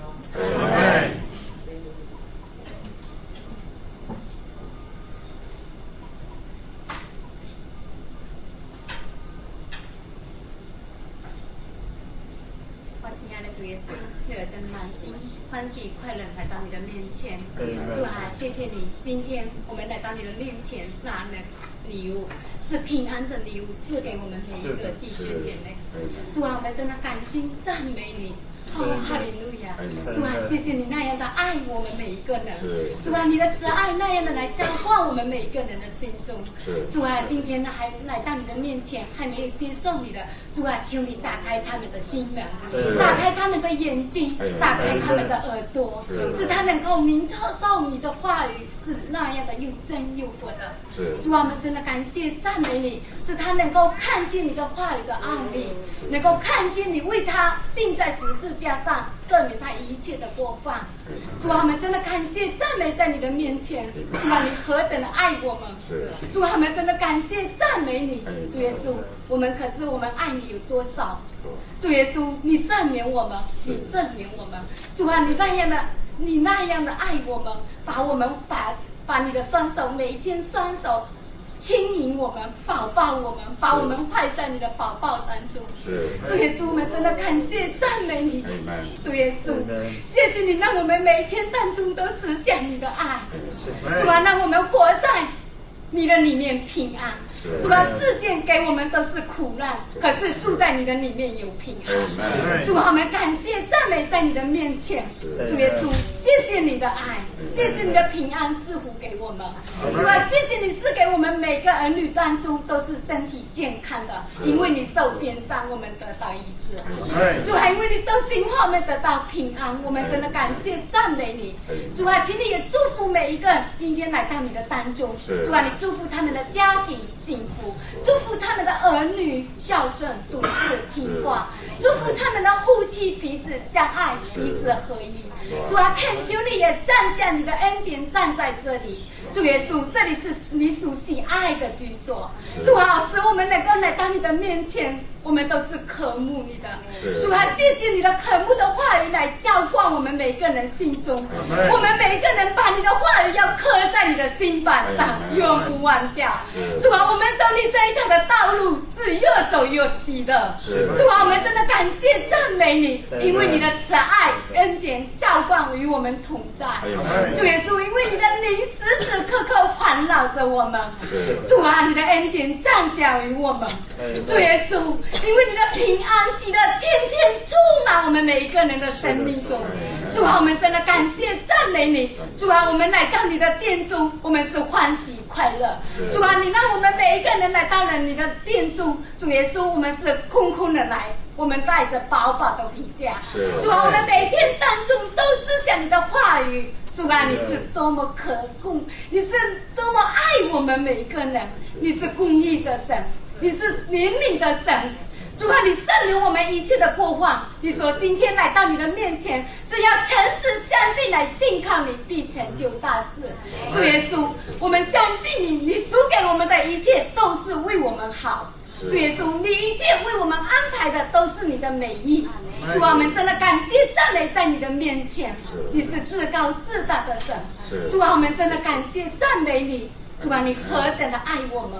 主啊，谢谢你，你帮助我们每一个弟兄姐妹，在软弱的当中，你是给他们更加刚强，因为你是给你的儿女，而不是软弱，乃是刚强的。主耶稣，那我们在哪里软弱的时候，你就让我们在哪里爬起来。主耶稣，你是给我们不是那样子，你是给我们每个儿女们，向你把你的福音传开地极。主啊，我们真的感谢赞美你。谢谢你的话语，今天来浇灌我们，使我们真的明白，每一天活在你当中，你都是平安的赐福于我们。主啊，我们真的感谢赞美你，谢谢你帮助我们每一个弟兄姐妹，心里更加刚强，更加相信你。主啊，请你加给我们的力量，凡事都能。只要我们相信你，必成大事。主耶稣，我们谢谢你，一切都是荣耀，都颂赞归给天上的阿爸父。阿爸父，你那样的爱我们，我们感谢赞美你，谢谢你，把一切荣耀尊严都颂赞归给天上的阿爸父。女儿不配的祷告，乃是靠着主耶稣得胜的名求。阿门。主啊，我们感谢赞美你，主啊，在这个今天这个圣诞的日子里，我们在这里敬拜你。主啊，求主你的宝血，你在十字架上所成就的救恩洁净我们。主啊，饶恕我们所犯过的错误和罪。主啊，带我们能够更亲近你，能够认识你。主啊，也特别的求主你将圣灵赐在我们中间，让我们能够彼此相爱。主啊，将你的生命完完全全赐给我们。主啊，让我们在这个圣诞的日子里，纪念你为我们成就了生，也成就了死，并且复活，让我们永永远远能够跟你同在，能够永永远远在你的生命里活着。感谢赞美都奉主耶稣基督的圣名。阿门。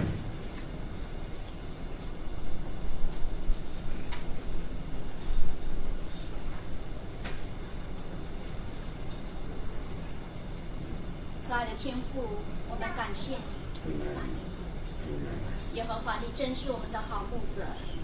主啊，当我们来到你的面前的时候，你是不计较我们在你的面前软弱与亏欠。主啊，你愿十字架的宝血来洁净我们，赦免我们，涂抹我们。主耶稣，谢谢你十字架的爱深深来吸引着我们，使我们在你面前能够更有一颗渴慕的心来仰望你。更有求你赐给我们更有一颗谦卑的心来到你面前领受你的话语。因为你的话语是我们早前的灯，路上的光。愿你的话语照亮我们饥渴的心田。主啊，使我们在今后的日子当中，我们更加来荣耀你，我们更加来爱你。主啊，我们想到2008年，我们一年当中，你赐给我们更多的恩典，我们是难以述说。主啊，你女儿在你面前，只要用内心发出虔诚的感谢跟赞美。主耶稣，在2008年，让我们去迎接崭新的一年。使我们在新的一年当中，使我们更加爱你，更渴慕你，使我们爱灵本的心，也爱弟兄姐妹们的心。主啊，愿你这颗心不断来鼓励我们。主啊，因为你甘心乐意上这个他上，为我们被钉十字架，你一滴滴的血为我们属流干。主啊，我们怎能不爱你的？主耶稣，求你爱深深来吸引着我们。主啊，我们今天把在座属于的弟兄姐妹都仰望在你的手中。求你亲自祝福我们前面的道路，让我们前面的道路里面享受到主恩的温暖，主爱的甘甜。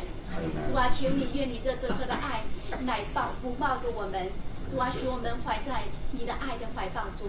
主啊，也同样求你把这些今天摸到的朋友仰望在你的手中。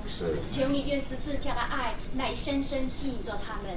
求你打开他们属灵的智慧，让他看见耶稣基督你是奇妙的救主，使他们人生中有一个方向，有一个目标，乃是真正来寻找耶稣基督。你才是我们人生中真正能够使我们感到满足与快乐。谢谢你，这时候圣灵与我们同在。谢谢你在这今天特别的日子当中，你的爱浇灌了我们，使我们更加奔跑前面的道路，使我们更爱你，更跟随你。谢谢你，我们把以下的时间也恭敬仰望在你的手中，请你赐下祝福跟带领，我们将一切荣耀归给我们被杀的羔羊耶稣基督。这样的祈求不配，乃是奉主耶稣基督的名。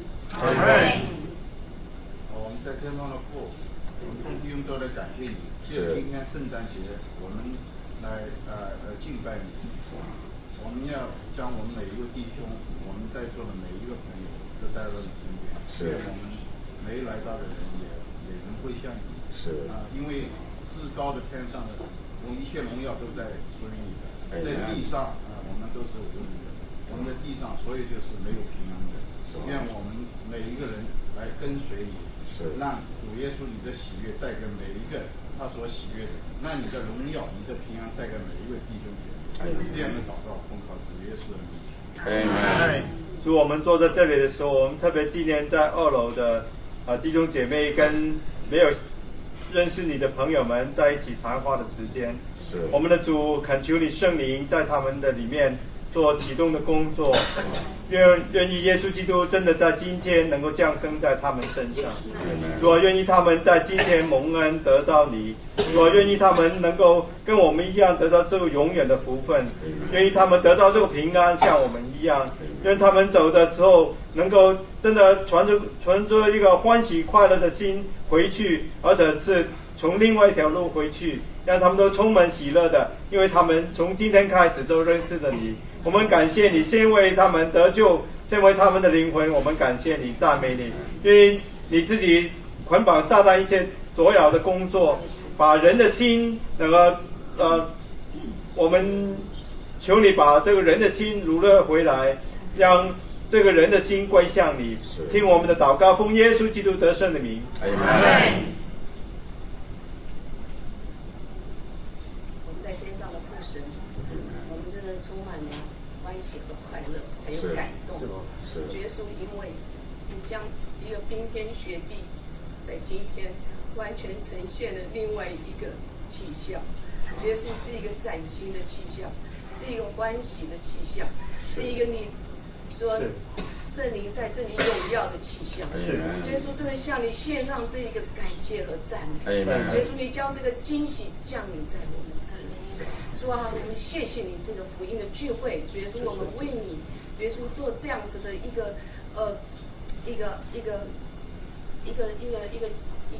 安排的时候，主耶稣，你说若不是圣灵做工，没有人能够称呼耶稣基督是主。主耶稣，我们请你在这个时候，你说耶稣基督昨日今日直到永远没有改变。主耶稣，你说你在世的时候，你医好这些瞎眼的，你医好这些瘸腿的，主耶稣，你也使耳聋的能够听见。主耶稣，就求你这个时候，主耶稣，你就在为这些第一次来这个教会的，在楼上的还不认识你的，主耶稣，你今天就来愿意使他们的眼睛明亮起来，你愿意使他们的灵能够灵敏起来。主耶稣，让你自己的心得着喜悦。主耶稣，因为你说我为你的殿心里焦急如同火烧。主耶稣，我们祈求你，主，我们在这里要配合你的工作。主耶稣，在这里，主耶稣，你真是帮助他们，主耶稣，让他们打开他们的心眼，让他们来看见你，你就是那一位赐平安的神。我们谢谢你，耶稣，谢谢你垂听我们祈祷，也成就你自己的工作。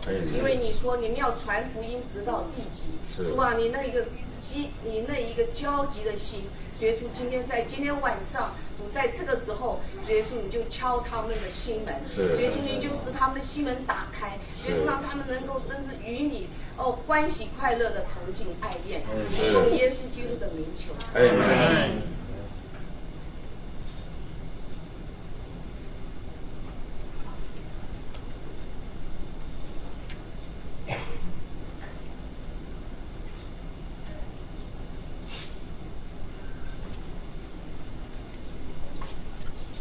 好，我们现在请贾弟兄啊，他有一个见证跟大家弟兄姊妹分享。那么我们当中若是有一些弟兄姊妹听了刚才的信息，刚才的我们所唱的诗歌，若是也有一些感动，那么我们也在这里也可以，大家也可以我们自由的来这里，很简短的有一些交通。好，我们就先请贾弟兄给我们有一些见证。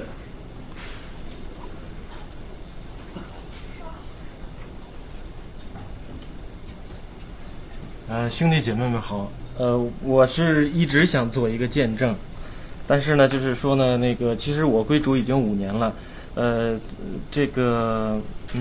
通常来讲呢，大家做一个见证呢，是在他这个刚刚受洗的时候，说呢他要做一个见证，因为那个时候呢有圣灵的充满，那个心情和现在的心情是不一样的。但是这个见证呢，就是说迟到了5年。我是03年11月16号在这个就是Amherst 的正主教会呢受信归主的。然后当时呢就是说呢其实跟我一起归主的有5-6个人，他们呢基本上每一个人都除了我之外好像都做了见证。那么呢我就一直没有做这个见证。然后呢我的就是说不知道自己为什么就是说站不出来，做不了这个见证。然后直到这个半年前，慢慢的就是突然感觉到自己需要就是站出来讲，就是说呢这个荣耀主，因为自己归主了，自己这个信仰了上帝，自己应该来做一个就是说呢就是一个给主做一个见证。那么就是说其实我也不知道我自己会说什么，自己会就是说就是想怎么说，然后一直在想着做，一直在想做，就是真的不知道自己说什么。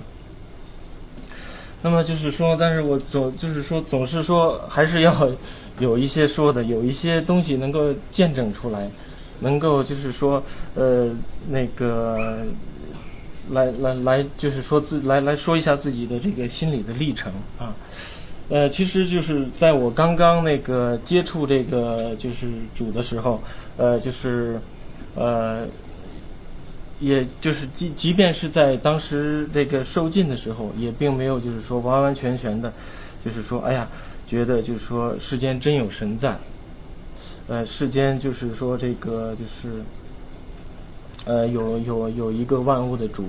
那么因为这个跟我的教育有关系，我是这个无神论教育出来的，我在大陆，然后一直从小学呢就当红领巾，然后呢到了高中呢又入团，到了大学呢自己又想去入党这些，但是当然就是说最后入党是没入成，但是红领巾也戴上了，团也入了。那么就是说呢，其实这个教育一直就是这个无神论的教育一直就是挡住了我信主。那么来到美国呢，就是是刚来的时候呢，就是第一年去第2年在这个大学里面读书，然后呢旁边呢有一个犹太的学生就坐在我旁边，然后大家都在上课呢，他拿着一本圣经在那边看。因为我就很奇怪，我说你不上课了？我说你就在读圣经吗？我说你是基督徒？他说他不是，他说他们是犹太教。那么我就说那你们跟这个基督教有什么区别吗？然后他就是说有区别，圣经不一样，但是上帝只有一个。然后从那个时候呢，心中就有了这么个疑问。然后周围的同学们当中呢，也有那个信主的。然后我就问他们，就是说，这个是什么区别？怎么回事？然后他们就说，然后一直就是在这个问题一直就是跟在自己的学业放在一边，因为要读书嘛，也没有绿卡，工作也没有，所以说跟移民来的不太一样。然后就是说到后来到了2002年呢，也是在圣诞节，不是圣诞节，是那个感恩节的时候呢，我一个同学他是一个基督徒，他给我打电话，他说那个小贾，要不要来我们就是 Amherst 的正主教会聚会，正好你的父母也来探亲。然后那个时候呢，正好呢，我呢也已经毕业了，已经毕业好几年，然后工作呢也比较稳定了。就是说呢，那个绿卡也基本就那时候批下来了，还没有，就是说也马上就拿到了。然后呢，就带着父母去了教堂，就跟我们今天的这个感恩节的和圣诞节今天的仪式差不多。那么就是大家呢，就是说那个有唱诗歌的，然后有人做见证的，有人讲道的。那么就在那边听，但是其实当时对我最大的一个震撼呢，是那些做见证的人。因为呢，就是因为我在那时候呢，就是我对他们做完见证之后的唯一的一个看法，而且这时候我还跟我带我去的那个就是那个朋友的太太讲，我说他们都是在说谎。因为他们就是在说谎。我说呢，就是说呢，当时我们入团的时候，那时候想的就是说呢，要为共产主义事业而奋斗。入红领巾的时候呢，就是说呢，也有个宣誓。那么之后我就想起来，这跟我们当时的这个入红领巾和入团是一样的，这是一个政治的运动。这个政治是个完完全全的政治运动，而且就是说，如果是说你就像那个他们人是说说宇航员已经就是说呢上到了宇宙，他们并没有看到说天外有天，还有上帝的存在。所以就说当时就是非常坚定的一个信念，就是说这是做他们这个说这个话实在是太那个什么了，就是说他们说的真是我绝对不敢相信他们会这样说这样的话。那么就是后来就是慢慢的他们就带我去家庭聚会，然后又去特会去了几次，我就慢慢的，因为自己受到的这个文化教育呢是以咱们这个中国人的这个去教育，像在国内呢无论是从小学的识汉字，读古文，到了中学的能够接触到一些诗歌，然后那个大学的一些那个文学的对中国一些文化的一些开始的了解，然后我们的主流就是佛道儒，这是它构成我们中国文化的一个主体。那么就是说呢，我们这个在这个环境之下，就是我们不可能就是说想如果有上帝，我想他也是佛，它是一个佛的一种，那么它不会是说就是说现在这个就是说是目前就是说他是个犹太人的模样，所以自己就是一直对这个事情就是根本就解不开，这是在我心中的一个疙瘩。在当时呢，就是说在信主初期，甚至就是说自己受尽之后也在想这个问题。我说这是一个矛盾呢，因为这个主长的是耶稣，主长的是犹太人的模样，我们长的是中国人的模样，是吧？这是一个就像印度人创始了佛教一样，西方人创始了这个基督教，这是他们的一个文化的一个部分，每一个民族它都有自己的一个就是说一个文化的支柱，一个信仰的支柱在这个民族当中。那么就是说像这个原始社会了，他可能有他们自己信仰的各种图腾，而到了我们中国就是佛道儒，然后我们一直在这个就是尤其这个儒家的这个思想，就在我们这个心中，就是所以就说对我来讲一直就打不开这个心结，所以一直也就没有就是说虽然来参加聚会，虽然来但是总是觉得很多问题实质的问题没有解决，然后一直到了就是，但是我们也是来这里，然后就一直走，直到了前一段时间，突然间生活之中很多事情发生，就是说慢慢的感觉到，世间是神是真正存在的，是完完全全存在的。就说这个事情呢，不是说就是说这个我们认为它不存在，它就不存在，它是真的存在的。因为就是总是在想，总是在这个问题总是原来在心中一直从开始，好像是到那个时候一直在想，哎呀，宇宙多么浩瀚呢？那么就是说呢，你解掉一个未知数，那么来的是更多的未知数。那么为什么最后那些科学家最后他们都信主？那么这些一定会有一个神创造了这个宇宙，创造了这个世界。好，然后就是慢慢的就觉得，哎呀，就是说，神有这种感觉，神是存在的。那么神的存在，那么我就想做一个见证，能够就是说把我这个话说出来，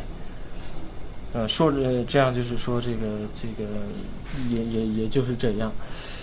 所以说其实像后来就是说一直想说，然后本来是说想到那个感恩节说，为什么感恩节说呢？实际上感恩节呢对我来讲呢，实际是一个就是那个认识主的一个契机。因为当时我的那个同学呢，他约我们去那个正主教会的时候，然后那个时候呢，对，就是因为看到那些人做见证，然后才感觉到，哎呦，他们说假话。其实从那个时候才开始想，正是因为就是自己从心里想，他们说假话，他们说的并不是一个，就是说他们是因为一时的这个冲动来说这些话。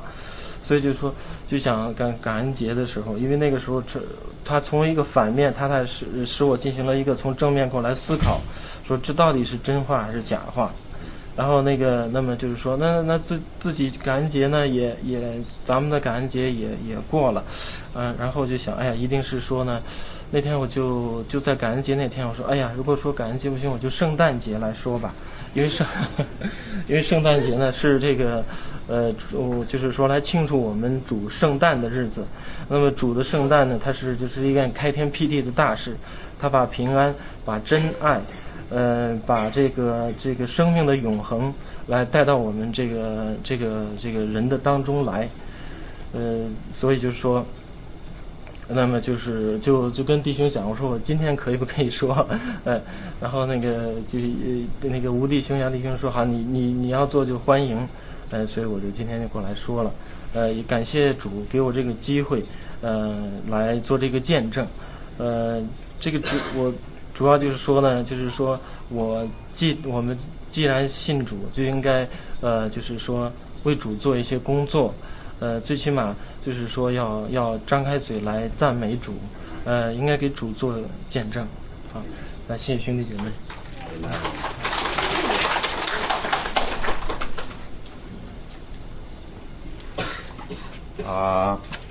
不知道还有没有弟兄姊妹有见证啊？我们做见证的时候，我们不需要鼓掌啊。我们若是觉得弟兄姊妹的话能够荣耀我们的神啊，我们就阿们就好了啊，我们不需要鼓掌啊。看看是不是还有弟兄姊妹有见证啊？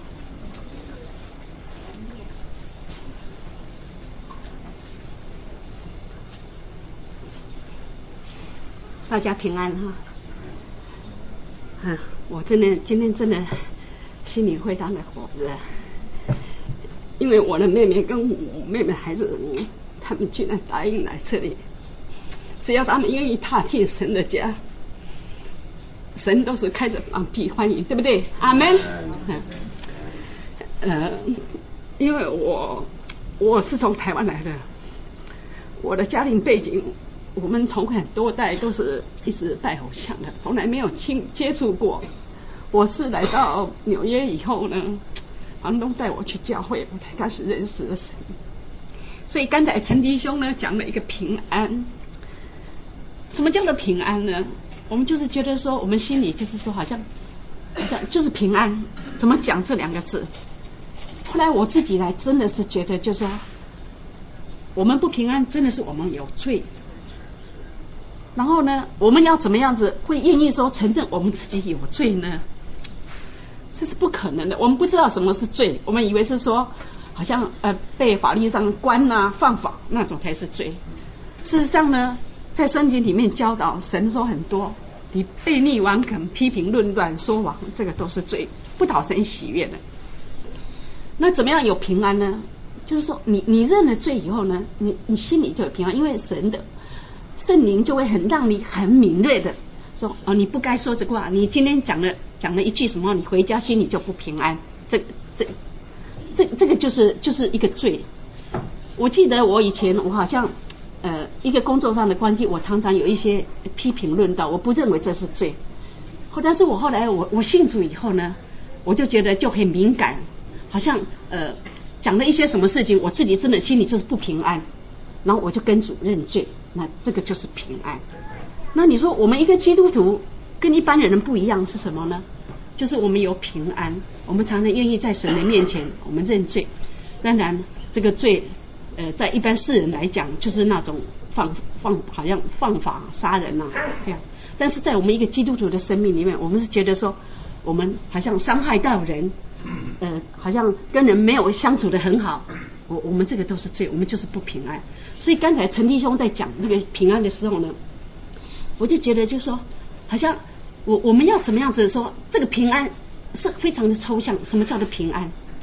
就是我们要在神的面前我们认罪，在神的面前我们常常会感觉到说我们今天所做的事情好像得罪了神，然后呢我们愿意说神啊你赦免我们这，然后我们知道我们的神他爱我们，他时时刻刻都在赦免我们罪，而且我们真的我们这个人就是常常的是在一直时时刻刻都在犯罪，但是我们常常在神的面前认罪，神赦免我们，我们就是把这个罪赦掉，我们就是心里有平安。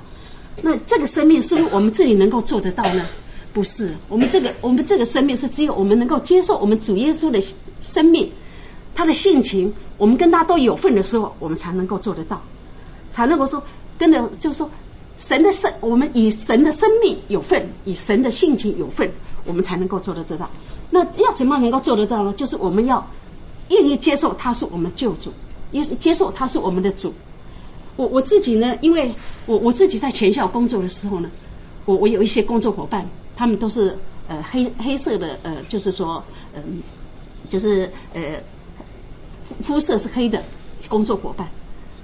我们呢，我记得我以前在工作上呢，我一开始我就觉得我非常对他们非常的好像看着他们很不起眼。后来呢，我信主以后，我才觉得事实上呢，神创造了人，不管肤色都是他所爱的，每一个人呢都是他的宝贝。然后呢，他就是说我们都是他一家的人，我们要彼此相爱，彼此祝福，彼此欣赏，彼此接受，这样子呢我们才能够喜乐，对不对？我们不是说因为你从心里面，你如果一开始没有神的生命在我们里面，我们怎么能够先去爱人，先去接受人呢？我们必须要去先接受人，爱人，你才能够被爱被接受，对不对？所以呢，我觉得我真的是，我每次我就觉得，因为我刚开始来的时候呢，我觉得人生就是生老病死，吃喝玩乐，不知道你活着是为什么。但是我信主以后，我知道我是神的工作，神要我做一朵花，我就是做一朵花。然后神要做什么，就是每一个人有不同的天赋才能，我们只要把神就说祷告，神说你将你天赋才能在我身上发挥出来，就是讨神喜悦的，这就是我们与神同工。所以呢，我们每一个人说，我们每一个人，我们一个新的生命，我们眼目都是仰望神，就是说神你要我做什么，然后我就是做什么，我就这样子就好，我不愿意被周围的人事物所惹动，你去批评，去好像去比较，有房子你还要怎么样，有车子要什么，永远比不完。但是我们知道我们的价值在眼中里面就是这么一个该做的这一份，那神喜悦，那我们呢，我们真的是我们就是有平安。我真的很感谢，我为着我妹妹跟我妹妹的孩子，他们今天愿意来到我们当中，我真的很感谢。因为我们在台湾的背景实在是要认识神很难得，特别是好像家庭都是从好几代都是一直带下来的，而且他们一直觉得好像这人他们不认识，所以打从心里撒旦魔鬼也在做一些搅扰的工作。但是我相信神既然动了工，他就会成就。当然我们也说，我为着祷告说，一切的方式跟时间都在乎神，对不对？但是说我真的我很感谢我妹妹他们这一次真的是他们来到我们当中，我真的是心欢喜灵快乐，真的是将一切荣耀都归于主。好的，阿们。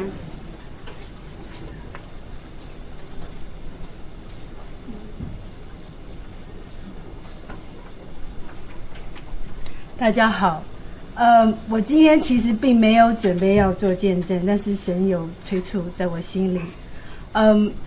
我从小长在一个基督徒的家庭，我的祖母、我的爸爸、我的妈妈都是基督徒。我小的时候，我家住在一个信义会的对面。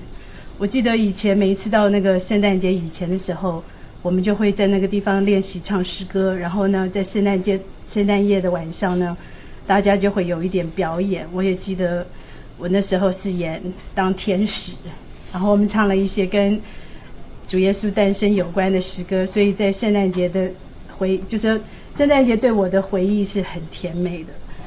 然后呢，在我小的时候，我的心里一直都是觉得说，我们的神是高高在上的，所以我很怕他。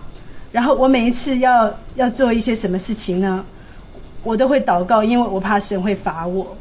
那时候我并不知道我们的神他是可以亲近的，一直到然后很多时候我去聚会的时候，我就是觉得我是去当跟班的，我的奶奶坐在那个地方，她听得津津有味，我就是坐在旁边当跟班的，一直到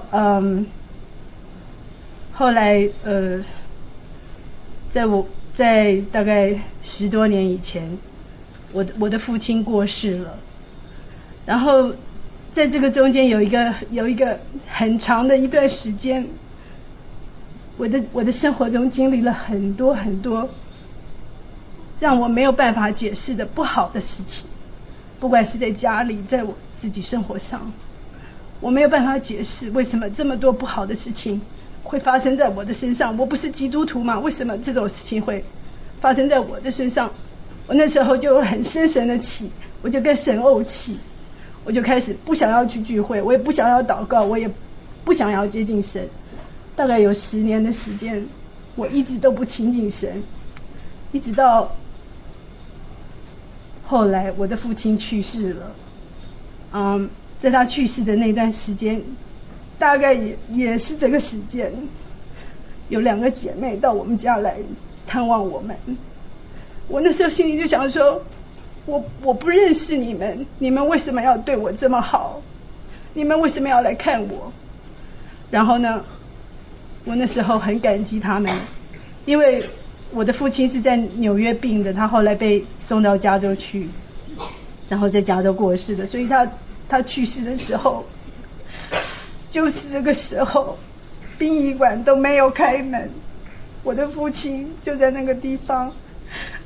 我跟我的先生、我的妹妹，我们飞到那个地方去，把我的父亲暂时放在那边。我们回到纽约，然后后来又到加州去的时候，圣诞节已经过了，然后呢，我们在那个地方过年以前给我父亲办了一个很简单的丧礼。那个丧礼参加的人只有我们一家人，大概只有5个人，非常非常的安静，大大的一个像这么大的一个厅里没有人，只有5个人。然后到那个他的棺材要关起来的时候，忽然有一个人冲进来说停一下，不要关。结果就一大堆的弟兄姊妹就进来了，然后他们就开始唱诗歌，就开始祷告，就开始赞美神。我那时候心想说怎么回事，然后我就听到一个人一直祷告，然后说赞美神，然后就说什么得胜者什么东西。我那时候我并不记得他祷告的内容，但是我记得有他讲的一句话得胜者。我就想说这是什么东西是得胜者。接着呢，我们就把这个棺材呢，这些弟兄我们都不认识，他们就把我父亲的棺材就替我们抬上车子，然后就运到那个墓地。然后等到了墓地的时候，是在一个小山坡上面，我们站在那个地方，我以为我们又是一家5个人在那个地冷冷清清的，没有想到那些我就看到弟兄姐妹好像小蚂蚁一样从那个山脚下就这样子上来，他们上来还自己拿着椅子，然后呢，结果就在聚会的时候，他们就给了我们一个很丰富的聚会。我那时候呢，就是存着一个感谢的心理，我想说这个丧礼办完了以后，我要回去谢谢他们。结果呢，就在那个时候，我回去谢谢他们的时候，他们在唱诗歌的时候，我就一直哭，我不知道为什么，我后来才知道是圣灵在感动，然后也借着这些弟兄姊妹的爱，我慢慢的知道很多人他们是因着神的爱吸引他来跟上主，并且我后来也才知道我们的神不是那么可怕的，他不是高高在上的，他是你可以跟他亲近的，你可以跟他讲话的，你可以跟他祷告的，你可以把你的难处告诉他的。当你跟神接触的时候，你的难处都还在，但是神会带你越过去。我猜那个就是得胜，神就带我们一直得胜。我那时候小的时候，我做那个路德会的信义会的基督徒的时候，我不知道我们基督徒不但是能够得到永恒的生命，而且我们得胜，一直得胜，这一辈子一直得胜的话，我们将来会跟神一起走往1000年，我们可以得冠冕。所以我借着这个机会，我从来不喜欢讲我的见证，因为每一次到了这个时候，我就想到我的父亲那个时候是这个样子过去的，因为我们没有任何的办丧礼的经验，所以我们家但是我感谢主借着弟兄姊妹的爱又把我带回家了。我现在回想起来，自从这些弟兄姊妹就是那第一个探望那2个人一直到现在，我都没有离开过神的家。所以今天在这里如果有谁还没有信主的话，我只是想要告诉你们，我们信的这个主是一个可以让我们亲近的主，是一个爱的神，是一个你可以跟他沟通的神，而且他是可以陪伴你度过你人生每一个难处的神。感谢主。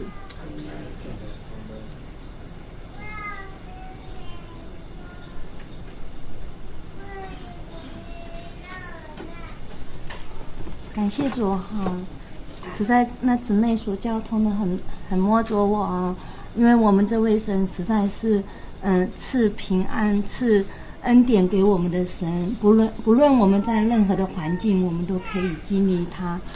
最近我们都知道美国尤其曼哈顿金融界有大所谓的金融风暴，好像是最近这1-2个月发生，其实在我们家其实已经提早了。我先生在今年2月的时候，公司就给他通知，他的部门要调到Ohio， 那所以他的工作只有几个月会在纽约。所以当我们听到这消息的时候，我们就在主面前祷告。我们一方面又觉得，因为我现在确实已经做了10年以上，我们又蛮舍不得离开那个公司，因为觉得已经都熬了那么久了，就离开那公司多可惜。可是呢，又叫我们去搬到 Ohio， 我们又觉得那边都还没有认识一些弟兄姊妹，叫我们离开这边弟兄姊妹，我们又很舍不得。所以我们就祷告主，我们说主啊，若是你许可，那我们还能够留在纽约，也能够还留在确实，那多好，我们就一直这样祷告。后来主呢好像也在听我们祷告，好像也为我们开路。结果我弟兄呢那时候就在公司内部找，结果有一个单位他们需要，可是那个工作跟他目前所做的好像不太雷同，可是他还是去申请，然后他们就要面谈要考试。我弟兄也很用功啊，他说他已经10几年来没那么用功了，那2个礼拜一直读书，然后最后好像主也是好像答应了我们的祷告，也给了他这个工作。我们就说啊，主啊，你实在是听我们的祷告，让我们能够，我弟兄能够留在纽约。不过那个工作的当初是说是到纽泽西，那我们想说到纽泽西也可以啦，只要我们能通勤，只要留在大纽约区，我们都愿意留下来。结果神所做的实在是超出我们所想的。到人事部通知我们的时候，却跟我先生讲说，本来是在纽泽西的 job 是要移到德拉维尔哈，就那个地方就变成我先生连通勤都不能通勤。可是呢，通知来的时候呢，我先生已经都没有再到外头去找工作，所以好像就变成我们好像有点骑虎难下，因为马上你说不要呢，你外面工作你又没有去找，那怎么办呢？所以我们这时候就说，主啊，你怎么这样给我们安排的？你不是答应了我们祷告了吗？让我们留在纽约，结果怎么现在工作给了我们，又跑到德拉维尔？所以可是呢，我在这一次的我先生工作的事上，我们却经历了完全的平安。就像陈弟兄今天所说的，我们的神是赐平安的神。因为在我的个性里面，我只要有一点事情我就会承受不了，然后可是这件事呢，当事情发生的时候，从2月份公司说我先生的单位会没有的时候，我们就摆在主的面前，我们没有那样子好像觉得好像无助的感觉，我们就觉得主与我们同在。然后接了几个月之后，人事部又说这个工作不在纽泽西，是在德拉维尔，所以那时候我们却没有好像很惊恐，我们真的是从神那里赐给我们一个平安。那我唯一的那时候我就说，主啊，因为他通知我们的时候呢，是跟我们讲说马上就要到德拉维尔，可是呢我们在2个礼拜呢我就要去接我女儿。我就说，主啊，以我的能力，我觉得叫我在长岛啊或者弗拉辛开车可以，可是我先生在那里的话，叫我一个人到开车去接他，然后再去接我女儿在北卡，我觉得对我来讲实在压力太大了。我就祷告在主的面前，实在很感谢主哈。就在他要去新公司的时候，老板就说 OK， 你可以第1个礼拜留在纽泽西。那我们就祷告主，我说主啊，实在感谢你。结果没想到到纽泽西的那1个礼拜的时候，他的老板又说你还可以再延长1个礼拜继续留在纽泽西，所以呢就解决了我去接我先生接我女儿的问题。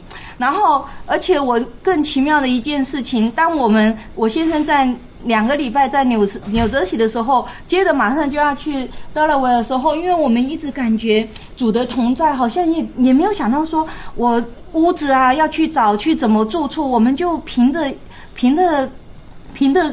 主的带领，到了最后那一天礼拜4的时候，我就到网络上，我先问我先生说，你的老板有没有又要延长你的时间在纽泽西呢？他说这次不延长了，我一定要去那里了。所以我就赶快去网络上面找一下他要去那边住宿的information。当我一到晚上找的时候，有几个，大概有10个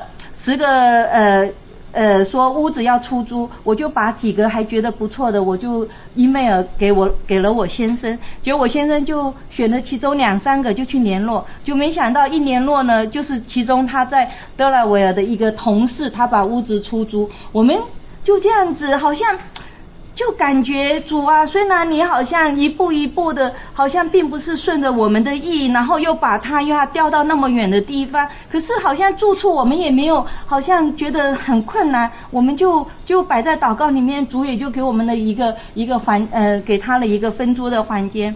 那当他去那边的时候，我就每天早上我们还是有在电话里面祷告，晚上的时候他就在德莱维尔就跟我一起晚上有祷告，我们就在主里面就从来没有觉得说主啊，我们前面道路该如何，我们就觉得主你一定有你的美意，你竟然给他带到那边，你若是觉得我们在那边有更好的弟兄姊妹配合的话，你就会让我们觉得有负担要去那边住处，若是你没有，我们相信你一定会把他带回来。很奇妙，就在我们就在主里面的平安里头啊，主2个礼拜之后又有一个 job 就给我先生了，所以我先生就事实上他只在德拉维尔他只待了2个礼拜就回纽约。可是我这一次很经历主的就是好像在我们的人生还在找工作上面，好像在到别州去工作里面，照我以前的个性我会很急迫，因为我这种人又很挑剔，我又喜欢把什么事情都要先安排好，可是这次好像什么都主就没有让我急的要去那边找屋子，主也没有要我急的说怎么办啊，我们是不是要搬家搬到那一周，主都没有，就在我们的里面给我们一个很安静的心啊，我们就这样安静在主的面前等候主你到底是要怎么带领我们。就没想到主2个礼拜之后就又有一个工作，就说 Richard 我们这边要给你一个工作，你回来。我们实在很感谢主，实在我就想到在腓立比书这里所说的当我们借着祷告祈求，神就赐给我们平安与喜乐，因为我们的神实在是愿意把他的恩典跟平安赐给我们所跟随他的人。感谢主。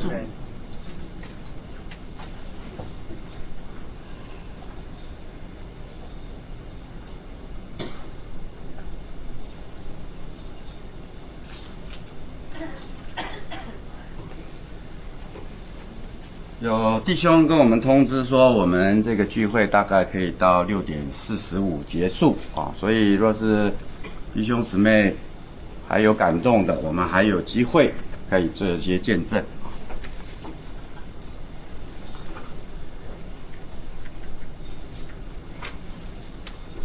感谢主，随着圣灵的感动，我在下面因为我是今天第一次来这个教会，然后我自己就在祷告中，神啊，若是今天你的旨意让我留在这个教会，愿你的话语来激励我，愿你的爱来吸引我。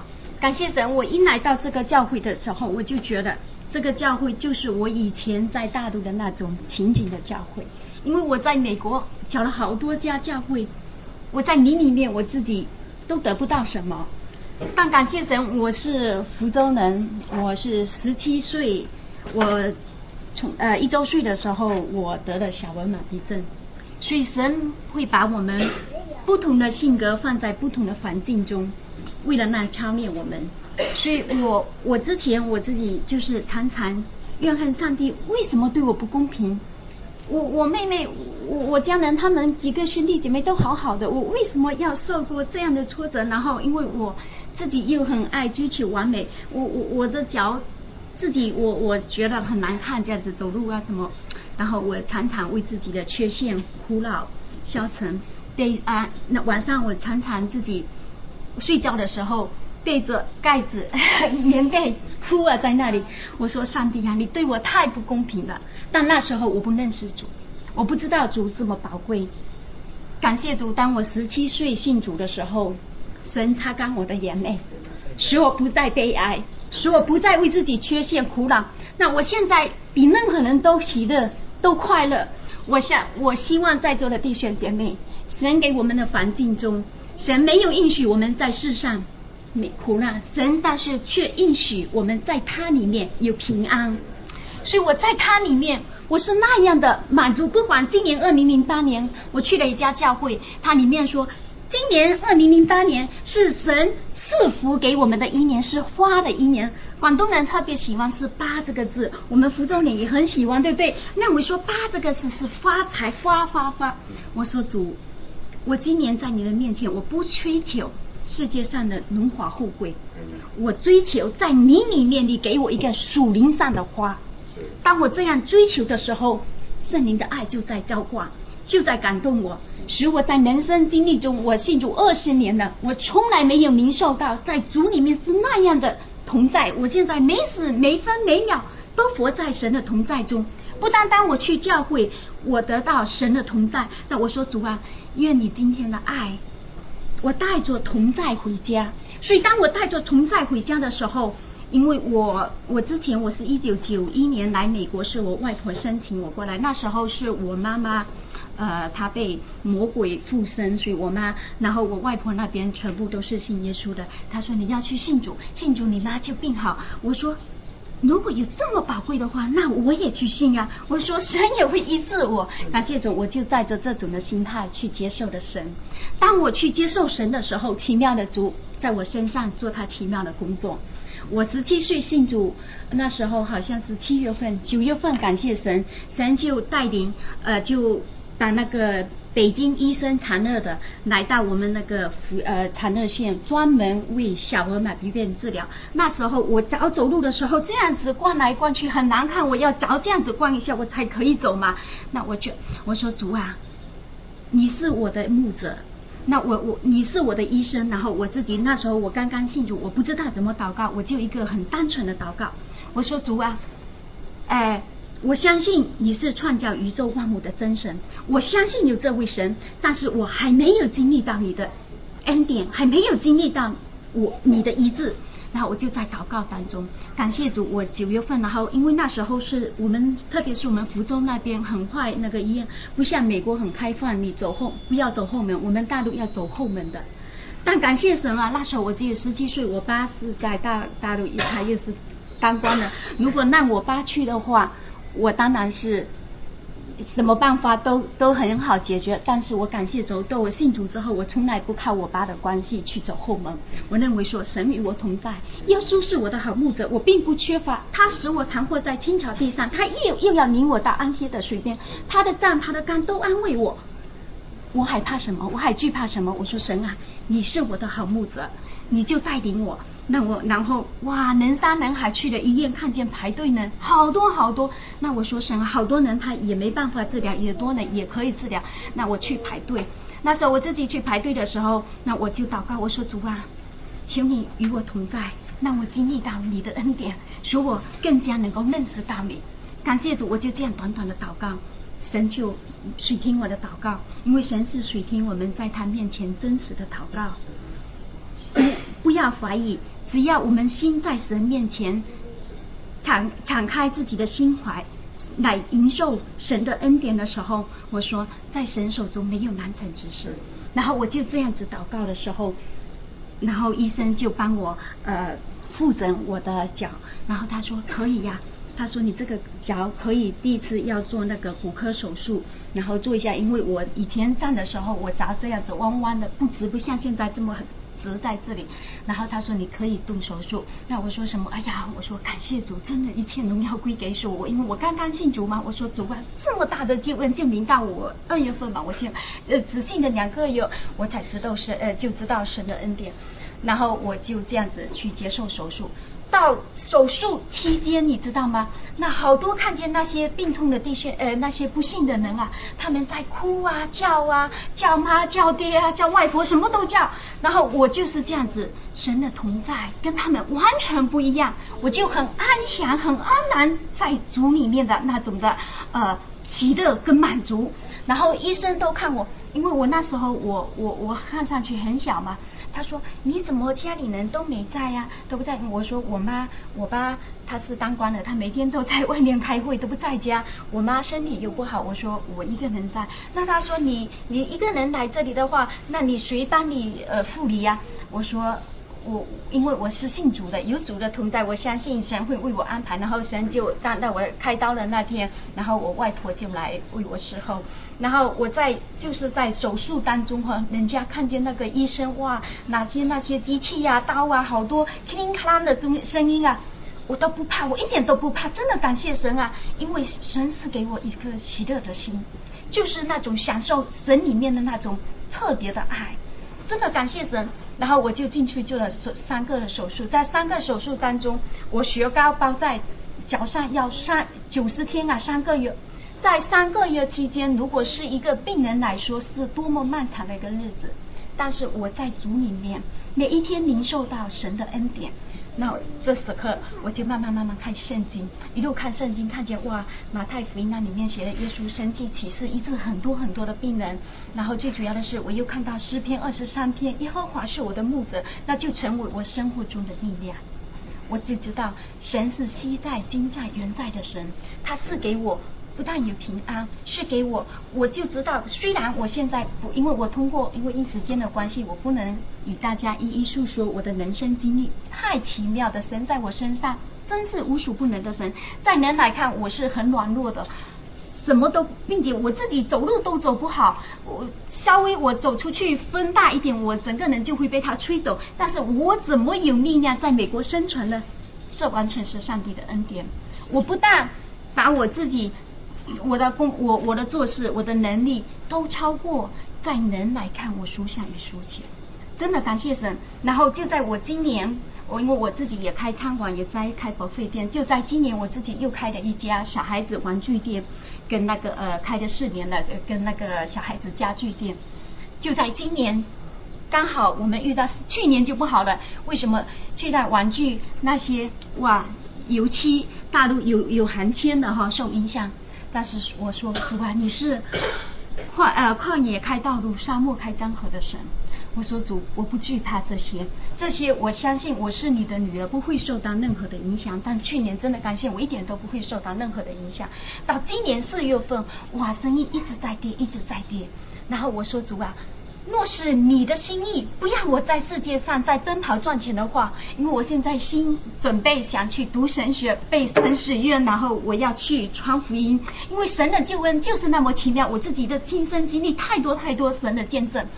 然后我就在祷告中，主啊，让我不要思念地下的事，让我整天思念天上的事。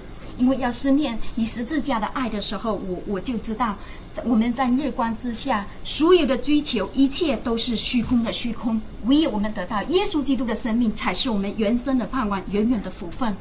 我就靠着这样子的心态，我不管今天生意也没生意什么，我就是那样的喜乐。然后我就是唱主是爱，主是爱，主的爱永远不离开，主的爱永远不改变。相信的人可看见，心里诚实的可明白。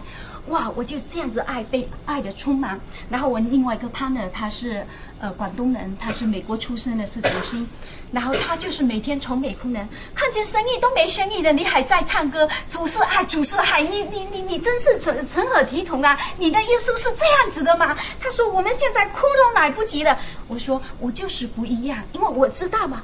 你说神是奇妙的主，我刚想我自己，我说主啊，若是你的旨意让我关掉，我愿意关掉，我亏了就亏本几十万我都不要了。我相信，因为耶稣是我的供应者，他是我的磐石，是我的避难书，是我患难中随时帮助的。我说我不惧怕，我不看环境，我要单单来仰望你。当我心态这样去接受神救恩的时候，你知道吗？我们摸里面 KB 大公司，他宣布破产，宣布关门。那关门对我公司是不是一个很大的一种救恩？哎呀，我说感谢神。那我说那我就不关了。那我们墓里面我就跟老板讲，今年生意真的不行，他受不了。我都是帮你做末桌，帮付房租，我都没钱赚啊。然后他自己从来他们不跟人家减房租的，你知道吗？就跟我减了。他本来我们以前都是1万块嘛，他说。那我就给你，你房租只要付5000块嘛，弟兄姐妹，是不是神的恩典？是不是神许听我们祷告的神？他知道我们的日夜的影子，他知道我们属实跟属求，只要我们信心去接受神的恩典，对他不要疑惑，我们不要靠这。我现在祷告，我说主啊，我愿意把一切都尊你为主。不要依靠我自己的聪明，在我一切所行的事上，我都要认定你，你就必指引我的路。感谢主，我这样的祷告，让 KB 就宣布破产，他们到这个月底他们就关门大吉了。那所有的人客人都跑到我这边买东西的，那不管我这些货卖不出去的，以前我待在那里3-4年的，今年我全部那里都空了，我也差不多我都卖完了，是不是？所以说主真是很奇妙的主。我本来第一次来这里，我对你们很陌生，也不知道，但感谢神，今天圣灵的感动，让我时间的关系就到此为止，将一切荣耀归给神。希望我们弟兄姊妹在新的一年内，我们好好去领受上帝的恩典，给我们一个崭新的一年，给我们一个属灵真实认识神的一年，让我们爱他，好吗？感谢主，我们神的恩典非常的丰富。我们姊妹若是还有没有讲完的，我们每个月第一个主日都是可以自由见证啊，每个月都有机会。现在我们就请黎弟兄再为我们我们再唱一节诗歌，我们就可以结束，然后我们可以到下面去帮忙那个排桌椅等等服侍饭食啊。也许我们唱一首我们非常熟悉的歌452首你信实何广大。当我们听到这么多见证的时候，我们心里面实在是感动。基督徒实在是很多很多的见证，我们坐在这里那么多的人，我相信每一个人心里面都有一些见证要讲的。希望我们有机会在人的面前开口诉说神的荣耀，神在我们身上所成就的大功。你信实何广大。452。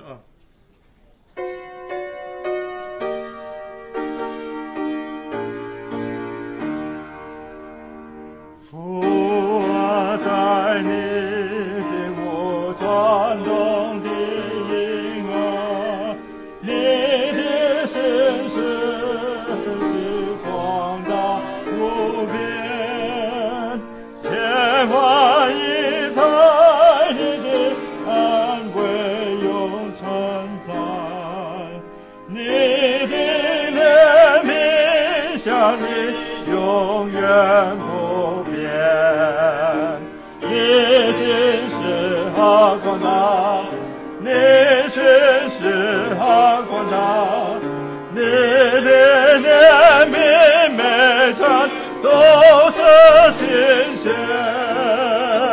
万所是你伸手都完全完全，你的心是广大无边。为了时间的关系，我们只唱第3节，我们站起来唱，充满喜乐的心，唱第3节。你的赦免所给平安与喜乐，你的同在所赐安抚引导，今日力量，明日光明的盼望，全都属我不分一无缺少。你心是何广大，你心是何广大，你的怜悯每场都是新鲜，凡所是你伸手都预备完全，你心是真心广大无边。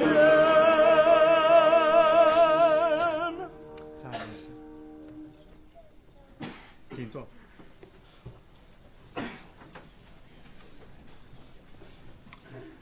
好，亲爱的弟兄姊妹，我们晚上的聚集就停在这里。等一下我们要开始用餐我想我们首先感谢主为我们预备这样子的一个聚集，特别是为着我们所带来的福音朋友，真的是盼望他们听了福音之后就能够信靠福音，接受福音让这成为我们每一个人祷告今天成为他们拯救的日子。我们等一下下去的时候呢很实际的事情，就今天我们的人数很多，所以等一下用餐的时候，在座的都是主内的弟兄姊妹啊，我想大部分啊，若是可能99%都是。所以等一下我们会先请福音朋友先去用餐啊，先去拿菜。那所以就请弟兄姊妹在主内的稍微忍耐一下，让他们先拿了以后呢，他们坐在地下室，好，坐在地下室。那我们弟兄姊妹呢，若是有家人有朋友带来的，你可以陪着他们。要不然的话，你就是在地下室看看有没有位置啊，因为今天人非常的多。或者是我们可以到3楼去，3楼可能容纳不了这么多人啊，所以可能有时候我们必须要站着吃啊。那所以弟兄姊妹稍微在主内忍耐一下。那饭食的话应该是很丰富，但是我们会有打菜的，所以若是不够的话，我们可以回头再拿。第一次的时候，可能我们就需要看这个量啊，所以我们有打菜的弟兄姊妹。好，那我们还有一件事情就是不在我们中间聚集的，我们1楼跟2楼是不能够用餐的啊，所以等一下你们若是拿的饭菜，不要到1楼跟2楼，你们可以到3楼去，好不好？好，那我们就在这边就结束了。